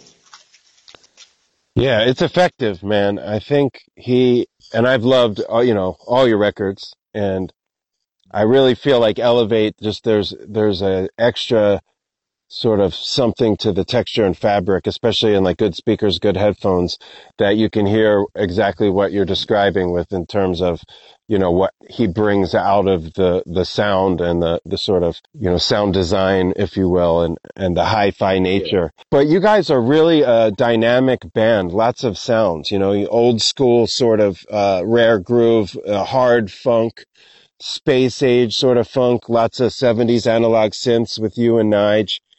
You guys really have like broadened your horizons of the past, like, say, 3 records. It's really interesting. These are companion records, but you come out the gates on Resonate with Blaze, which is a song that you've been kind of working out in the live element for a couple years now. It's such a throwback to the Lettuce that maybe people came to know years ago, as opposed to, say, Elevate starts with Trapezoid, which is like future trap funk. Was there a conscientious effort for there to be like a yin-yang thing there, where you're just coming from the total opposite end of the spectrum to kick things off on Resonate? I don't know if it was like a full opposite, like, I don't know if that was the intention to go full opposite, but it was definitely to just, kind of remind people who we are, where we came from is really like the deep funk. And then, starting with trap on the first one was that, like, we have been playing hip hop since the beginning too. So I think they're both just like strong representations of who we are, but just different, just like the aesthetic that we wanted for this record. Because, that Elevate record is moodier, but Resonate gets moody too in its own way. It's just it happens a little differently. Yeah.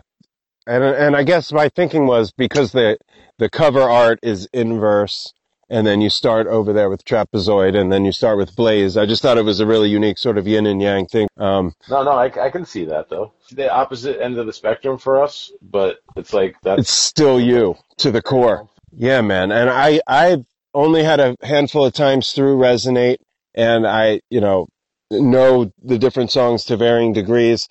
We can't touch on all of them, but I did want to touch on a couple that I thought were just such a cool evolution, which let's start with Mr. Dynamite. So Mr. Dynamite, it's like you think it might be a JB's tune, but it's not. And a lot of the grooves and a lot of the stuff that you're doing in the song, we may have heard you do in between other songs for the past year or two. How did you guys sort of come up, obviously in the name, it's pretty obvious it's an homage to James Brown, the Godfather, but how did you guys put that one together? So many elements, so many like little nods to pages in the JB's past. That's actually a really good example of what Russ Elevato did for us, just being there for the tracking part of the record. He encouraged us to jam, and whenever we were jamming, he would hit record. He was paying attention, So we were just like jamming before a take of something, and it got dope. And he had hit record, and it went on for like 20 minutes. And then later on that night, I think we had a chance to listen back to what we had done for the whole day, and that was one of the things. And we just made a note that it was cool enough to kind of like check out again. And that was literally a completely improvised jam that we ended up mixing. Damn. It's one of my favorites, and yeah, I just was really jazzed about it. There's so much conversation going on. You said you heard it at shows, but like the funny thing is that we had only recorded it in the studio, and we were the only ones listening to it at home. And then we would pull it up in the middle of the Force or whatever, and just like touch on it live. But there was no recordings of it or anything like that yet. You know, I mean, we had the recording of it, but it was just the jam from the rough mixes of the session, you know? Yeah. I knew I recognized it in there, and yeah, you guys definitely sort of would tease it and play around with it, and that bass line is undeniable. I also really, we were talking the other day off the air about Earth, Wind, and Fire, and I remember, everyone in the band in one time or another has said, how much they adore and worship and are so influenced by Earth, Wind, and Fire. I remember when Maurice White passed away, you guys did Remember the Children that night and posed with the album cover. And you were just talking to me the other day about your favorite Earth, Wind, and Fire album with Maurice White just before he passed. Just talk a little bit about, choosing this time and now to, roll out your tribute and cover of Earth, Wind, and Fire. I mean, they're just such a big part of who we are. They're a huge part of our identity, I think, individually and as a band. And they've always been just a huge inspiration because they were an actual band, and they carried themselves as a unit and a team, and they did things together. There was no real I know Maurice White is kind of a star, but there was and Philip Bailey too, but no one really front manned that band. It was really the band, Earth, Wind, and Fire, and that's one of the things that always continues to inspire us.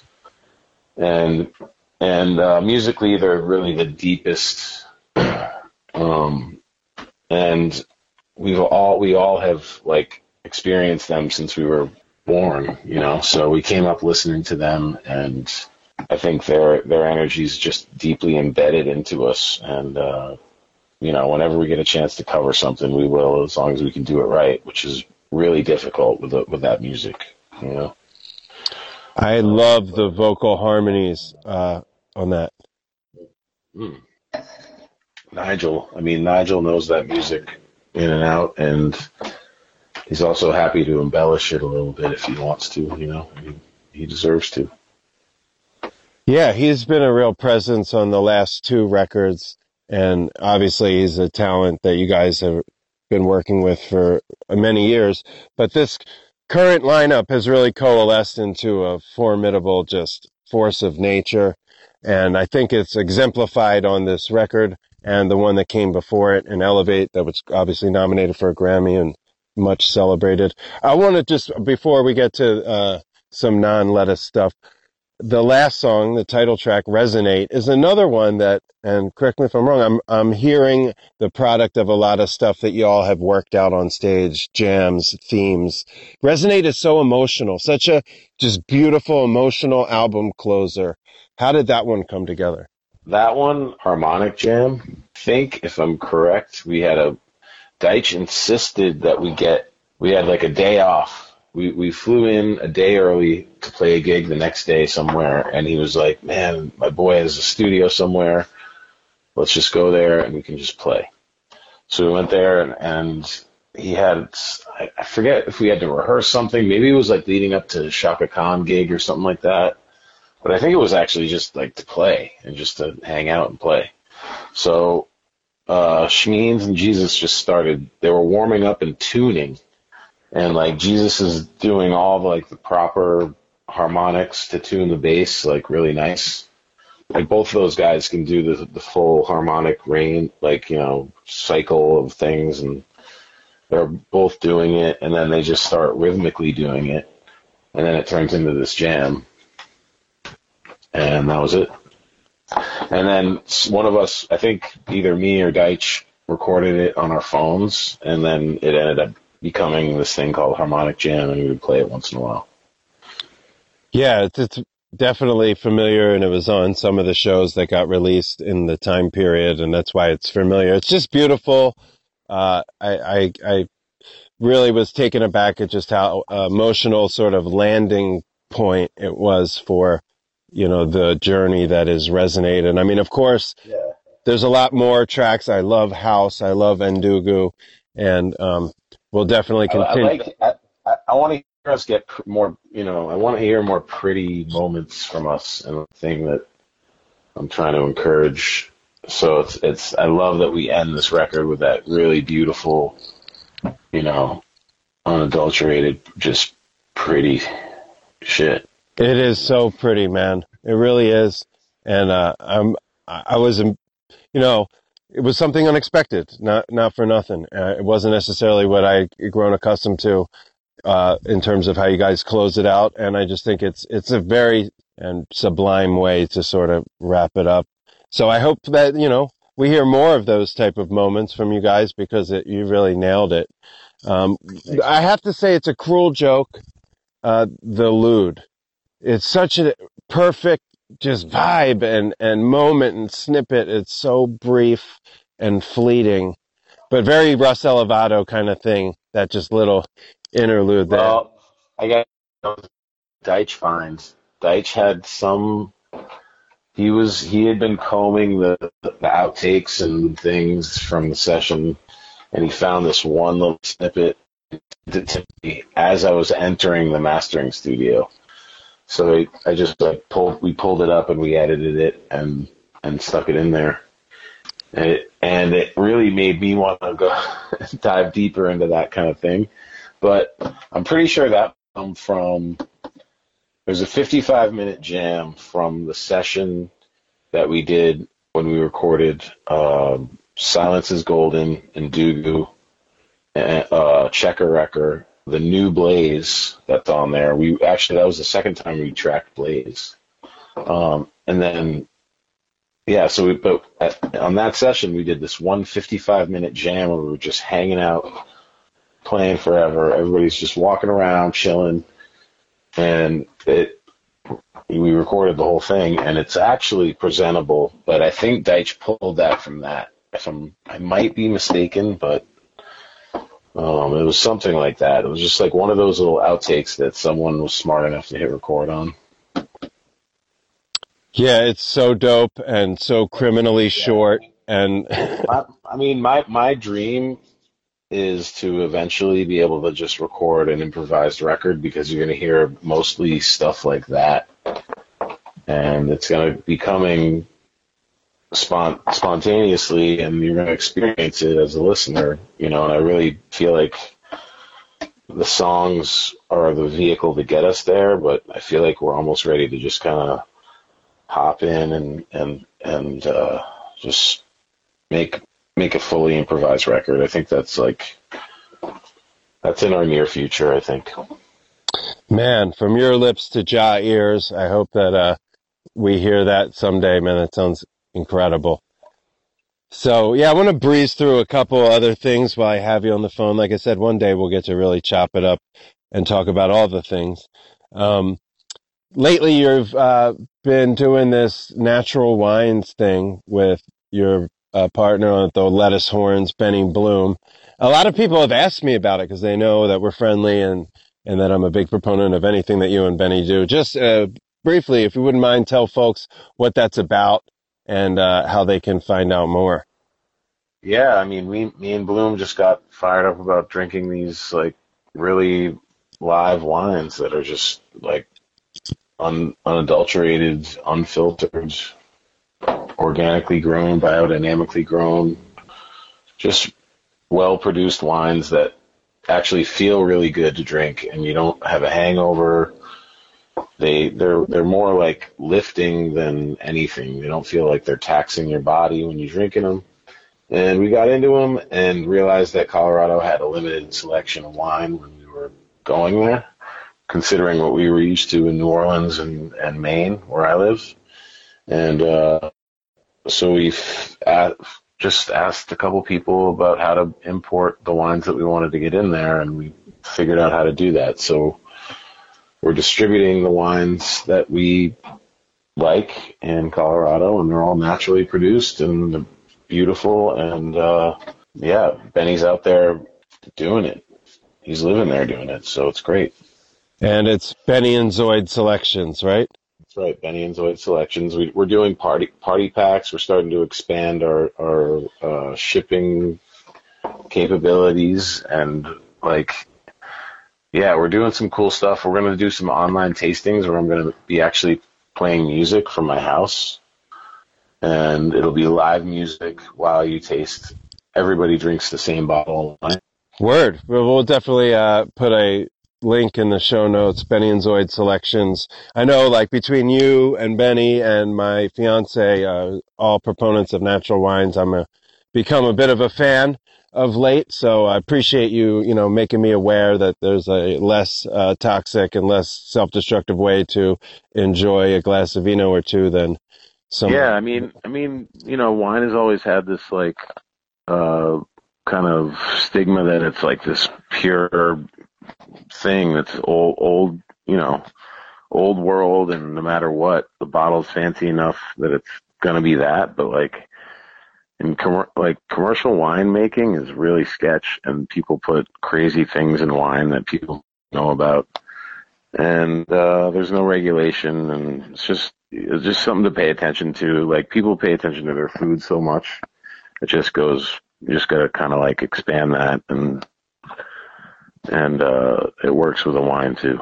So, word. Well, appreciate you putting that on our radar. A little birdie told me, and I can edit it out if I'm out of line here, that there might be a Jesus and Tycoon and Zoid project happening in some capacity. I mean, Ty's been sending me massive amounts of music, and Jesus is on a lot of it. And yeah, it's been great. I've been just improvising over it with my synths and doing whatever I feel like doing and sending it back, and they kind of arrange it and sit with it. So I think we're going to have a record's worth of stuff. But who knows? I don't know. Well, the people would love to hear it if it does see the light of day, and I just wanted to ask about it, just to hear if it was really a thing or just I think Ty's pretty excited about putting an actual record together, so I have a feeling it'll probably happen. Dope. Well, we'll definitely keep our ears peeled. And as I told you, this is kind of like a celebration of Deitch's birthday, in lieu of being able to give him a birthday gift. With the album coming out, we had his parents on, and a great interview with Adam. And of course, you've been working with Adam, not just with Lettuce, but with the Adam Deitch Quartet, which is fucking bananas, incredible, that I've had the privilege of watching, sort of come to life over the past 6 years or so. You've done a number of BrkSci live band things and a bunch of stuff. Just, if you wouldn't mind talking about just whatever it is that draws you to create with Adam, for so long in so many capacities. I mean, meeting Adam was one of those moments in my life that just completely changed the trajectory of my career and my vision of who I was in music. I mean, so every drummer I played with after that first 5-week program that I met Deitch at, I was just disappointed with, I just couldn't, it just wasn't the same. And it was kind of it was a burden for me for a while. It was just frustrating for me to play a gig with another drummer because it just was never as tight. So, yeah, I mean, and then I went to his parents' house, 19 years old, right before or during when we were our first year at Berkeley, and it was this like normal ranch house and such a super neat setup. A piano when you walk in, in the corner, instruments everywhere, but not like they hadn't taken over the first floor of the house when you walk in. It just seemed really normal. And then we have breakfast with Bobby and Denise, and we go down, we're like listening to all this cool jazz, and Denise is singing the solos, and then finish breakfast, and we all go downstairs and we jam for like an hour and a half, just like bass, drums, 2 drum kits, congas, keys, everything set up and ready to go, And that point on, I was just like so. My perspective of music and life and learning and just like what the actual epitome of like the American dream was it got flipped upside down at that point, Also just being around Deitch when I lived in New York, we were, he'd be making beats, and I would just go hang out with him when he had his apartment on 25th Street in Manhattan, and then in Greenpoint, he was just like making massive amounts of music constantly. So as much time as I had to go out, I could do it and learn a lot. So there was a good part of my life there where I was just like, from the dude who's just making the most crazy amounts of music all the time, and it was just hard to keep up with, but he was always inviting me in to be a part of it. So yeah, just lucky to know that guy, and yeah. That's awesome, man. That's a really just wonderful reflection and just a look inside of the embryonic connect between you and Adam, of course, his parents, and in light of the fact that they're all on this episode, and the way that they approach teaching and inviting people into music is on such a high level, and it all comes from love, really, and positive encouragement, and positive reinforcement, and they're the masters of that, and Deitch is a perfect example of what that energy can empower in a kid,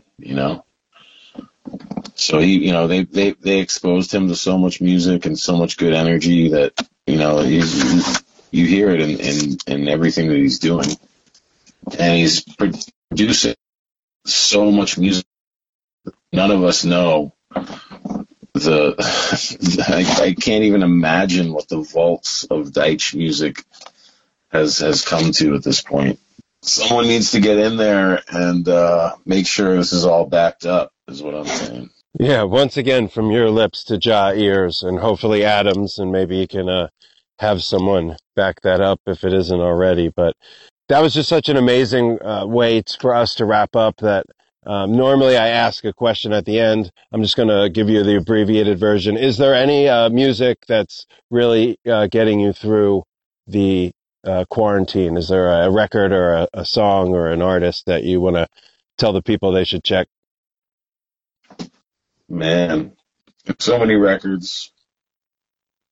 But, I have a really nice pressing of Still Bill, and the day Bill Withers passed, I just started running it, and I've been just trying to put myself in a place where, you're putting a record together that's that just incredibly monumental in American music at that time, and yeah, that record's been really inspiring lately. And then I've been also watching that band. There's a performance of them right after that record came out. It's one of the few performances of Bill Withers live. It's on YouTube. James Gadsden, and those guys are playing those songs with so much heart and soul. And it's to me, it's like the apex of American music at that time. And Bill Withers was able to capture that in such a classy, cool way, and that wasn't sensationalized. And I've really just been digging into that, honestly. Right on, man. That's awesome that, you've been reconnecting with that. Yeah, truly, like you said, monumental piece of work that's stood the test of time, like really few albums, period. So I think that's a great way for us to go out. Yeah, I'm down. Man, I wish we were seeing each other in Swanee in New Orleans, but man, it was just such a joy to rap with you for, 40 plus minutes. I feel like we just scratched the surface, and we'll have to do it again, hopefully in person, but I know that people really appreciate you opening up, and I know it's late there on 420, so you're probably ready to call it. Oh, man, I'm having a great time talking to you, man. Anytime. Right on, brother. Well, it's again an honor, a privilege, man. I want to say on the air that you're really one of my most treasured friends, and I mean that. And it's not something I say lightly. You've always been like a fucking bro to me since really we first connected, and I've learned a lot from you, and I really value our friendship. And besides being the biggest fan of you as an artist, I love you. So thank you. Thanks, B. I love you too. I love your knowledge of the art, and I really respect, your approach to it, and I'm always excited to talk to you about it because it's always an exciting, fun back and forth. It isn't just a one-way thing. So, well, I appreciate that, man. Right on, man. Well, take care of yourself. Much love to you and your daughter. And of course the band and the crew. And, we look forward to the Resonate dropping, just a few days after this drops, it'll come out. And, then we can talk about it some more. And, God willing, we can dance to it live and direct sometime soon. Yeah. What'd you think of that Toy On record? Oh, dude, great. And I was going to say thank you, for putting me on. It's really awesome. And that, it's just such a, snapshot in time for like a dancehall artist before it got super aggressive and sort of cheesy. It's like that mid '80s vibe. He's so positive too. He's so great. Yeah, I was totally unawares. That was another one of those things. Yeah, he's tough, but he's positive the whole time. It's great. Love that dude. Funky as ever. Yeah, man. And it's early scientists, Anyway, sorry. Yeah, man. No sorries, man. We take all the gems you care to share, man. And I was so grateful. I came back to Alicia. I'm like, yo, Toy On, we got to bump it right now. It said Zoid's favorite dancehall record of all time. And yep. Out West Was One is the record, man. It's amazing. Right on, man. Well, yeah, I know you're an archaeologist, and, maybe one of the next times that we talk for the pod, we can dive deep into the island vibes. ITAL, like, they say, ITAL is vital, LOTAL is fatal. So with that, we'll catch up soon, my friend. Thanks again, dude. You're the man. All right, D. I'll talk to you soon, man. Peace. Peace.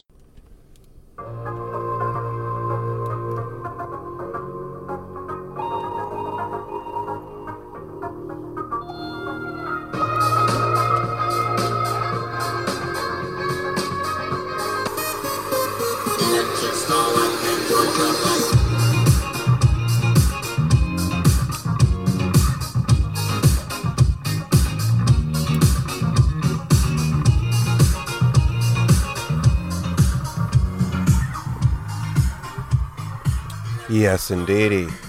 Want to say thank you to my man, Ryan ZOIDIS.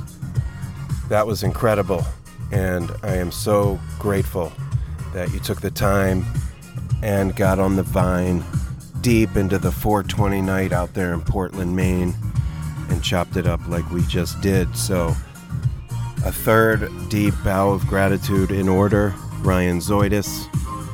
We love you. Now, like we always do about this time, the Vibe Junkie Jam of the Week is upon us. This has been a super long episode, so I'm not going to wax philosophic like I did last week. Conveniently enough, last week I told a 10-plus minute story about BrkSci, Adam's project with Borum Lee, and played a few tracks, including the Vibe Junkie Jam of the Week, Once in a While acoustic. But I could not have an Adam Deitch birthday extravaganza without a little BrkSci, so you're hearing Android Love, a beloved track from their last full-length LP, Grid of Souls. Check out their new living room mix that they just put out on their different networks and socials.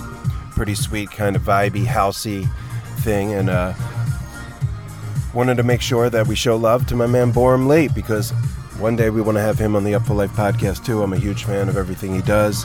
You can check him out doing a duo routine with Benny Bloom on live streams during the quarantine. But for the Vibe Junkie Jam of the Week, we're going to use the two tracks that Adam referenced in his interview.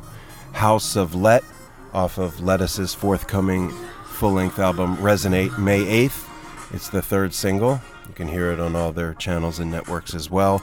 And of course, Space Dust, from Adam Deitch's forthcoming solo electronic production effort entitled The Age of Imperfection, coming soon. Played a lot of that material in that Sofa King Fest live stream that I referenced and played earlier. This is Android Love, BrkSci, featuring Lettuce. I'm your host, B. Getz. This is the Up Full Life podcast. This episode covered me in a good dream. Love each other, love yourselves, live your up full life, and we'll see you next week.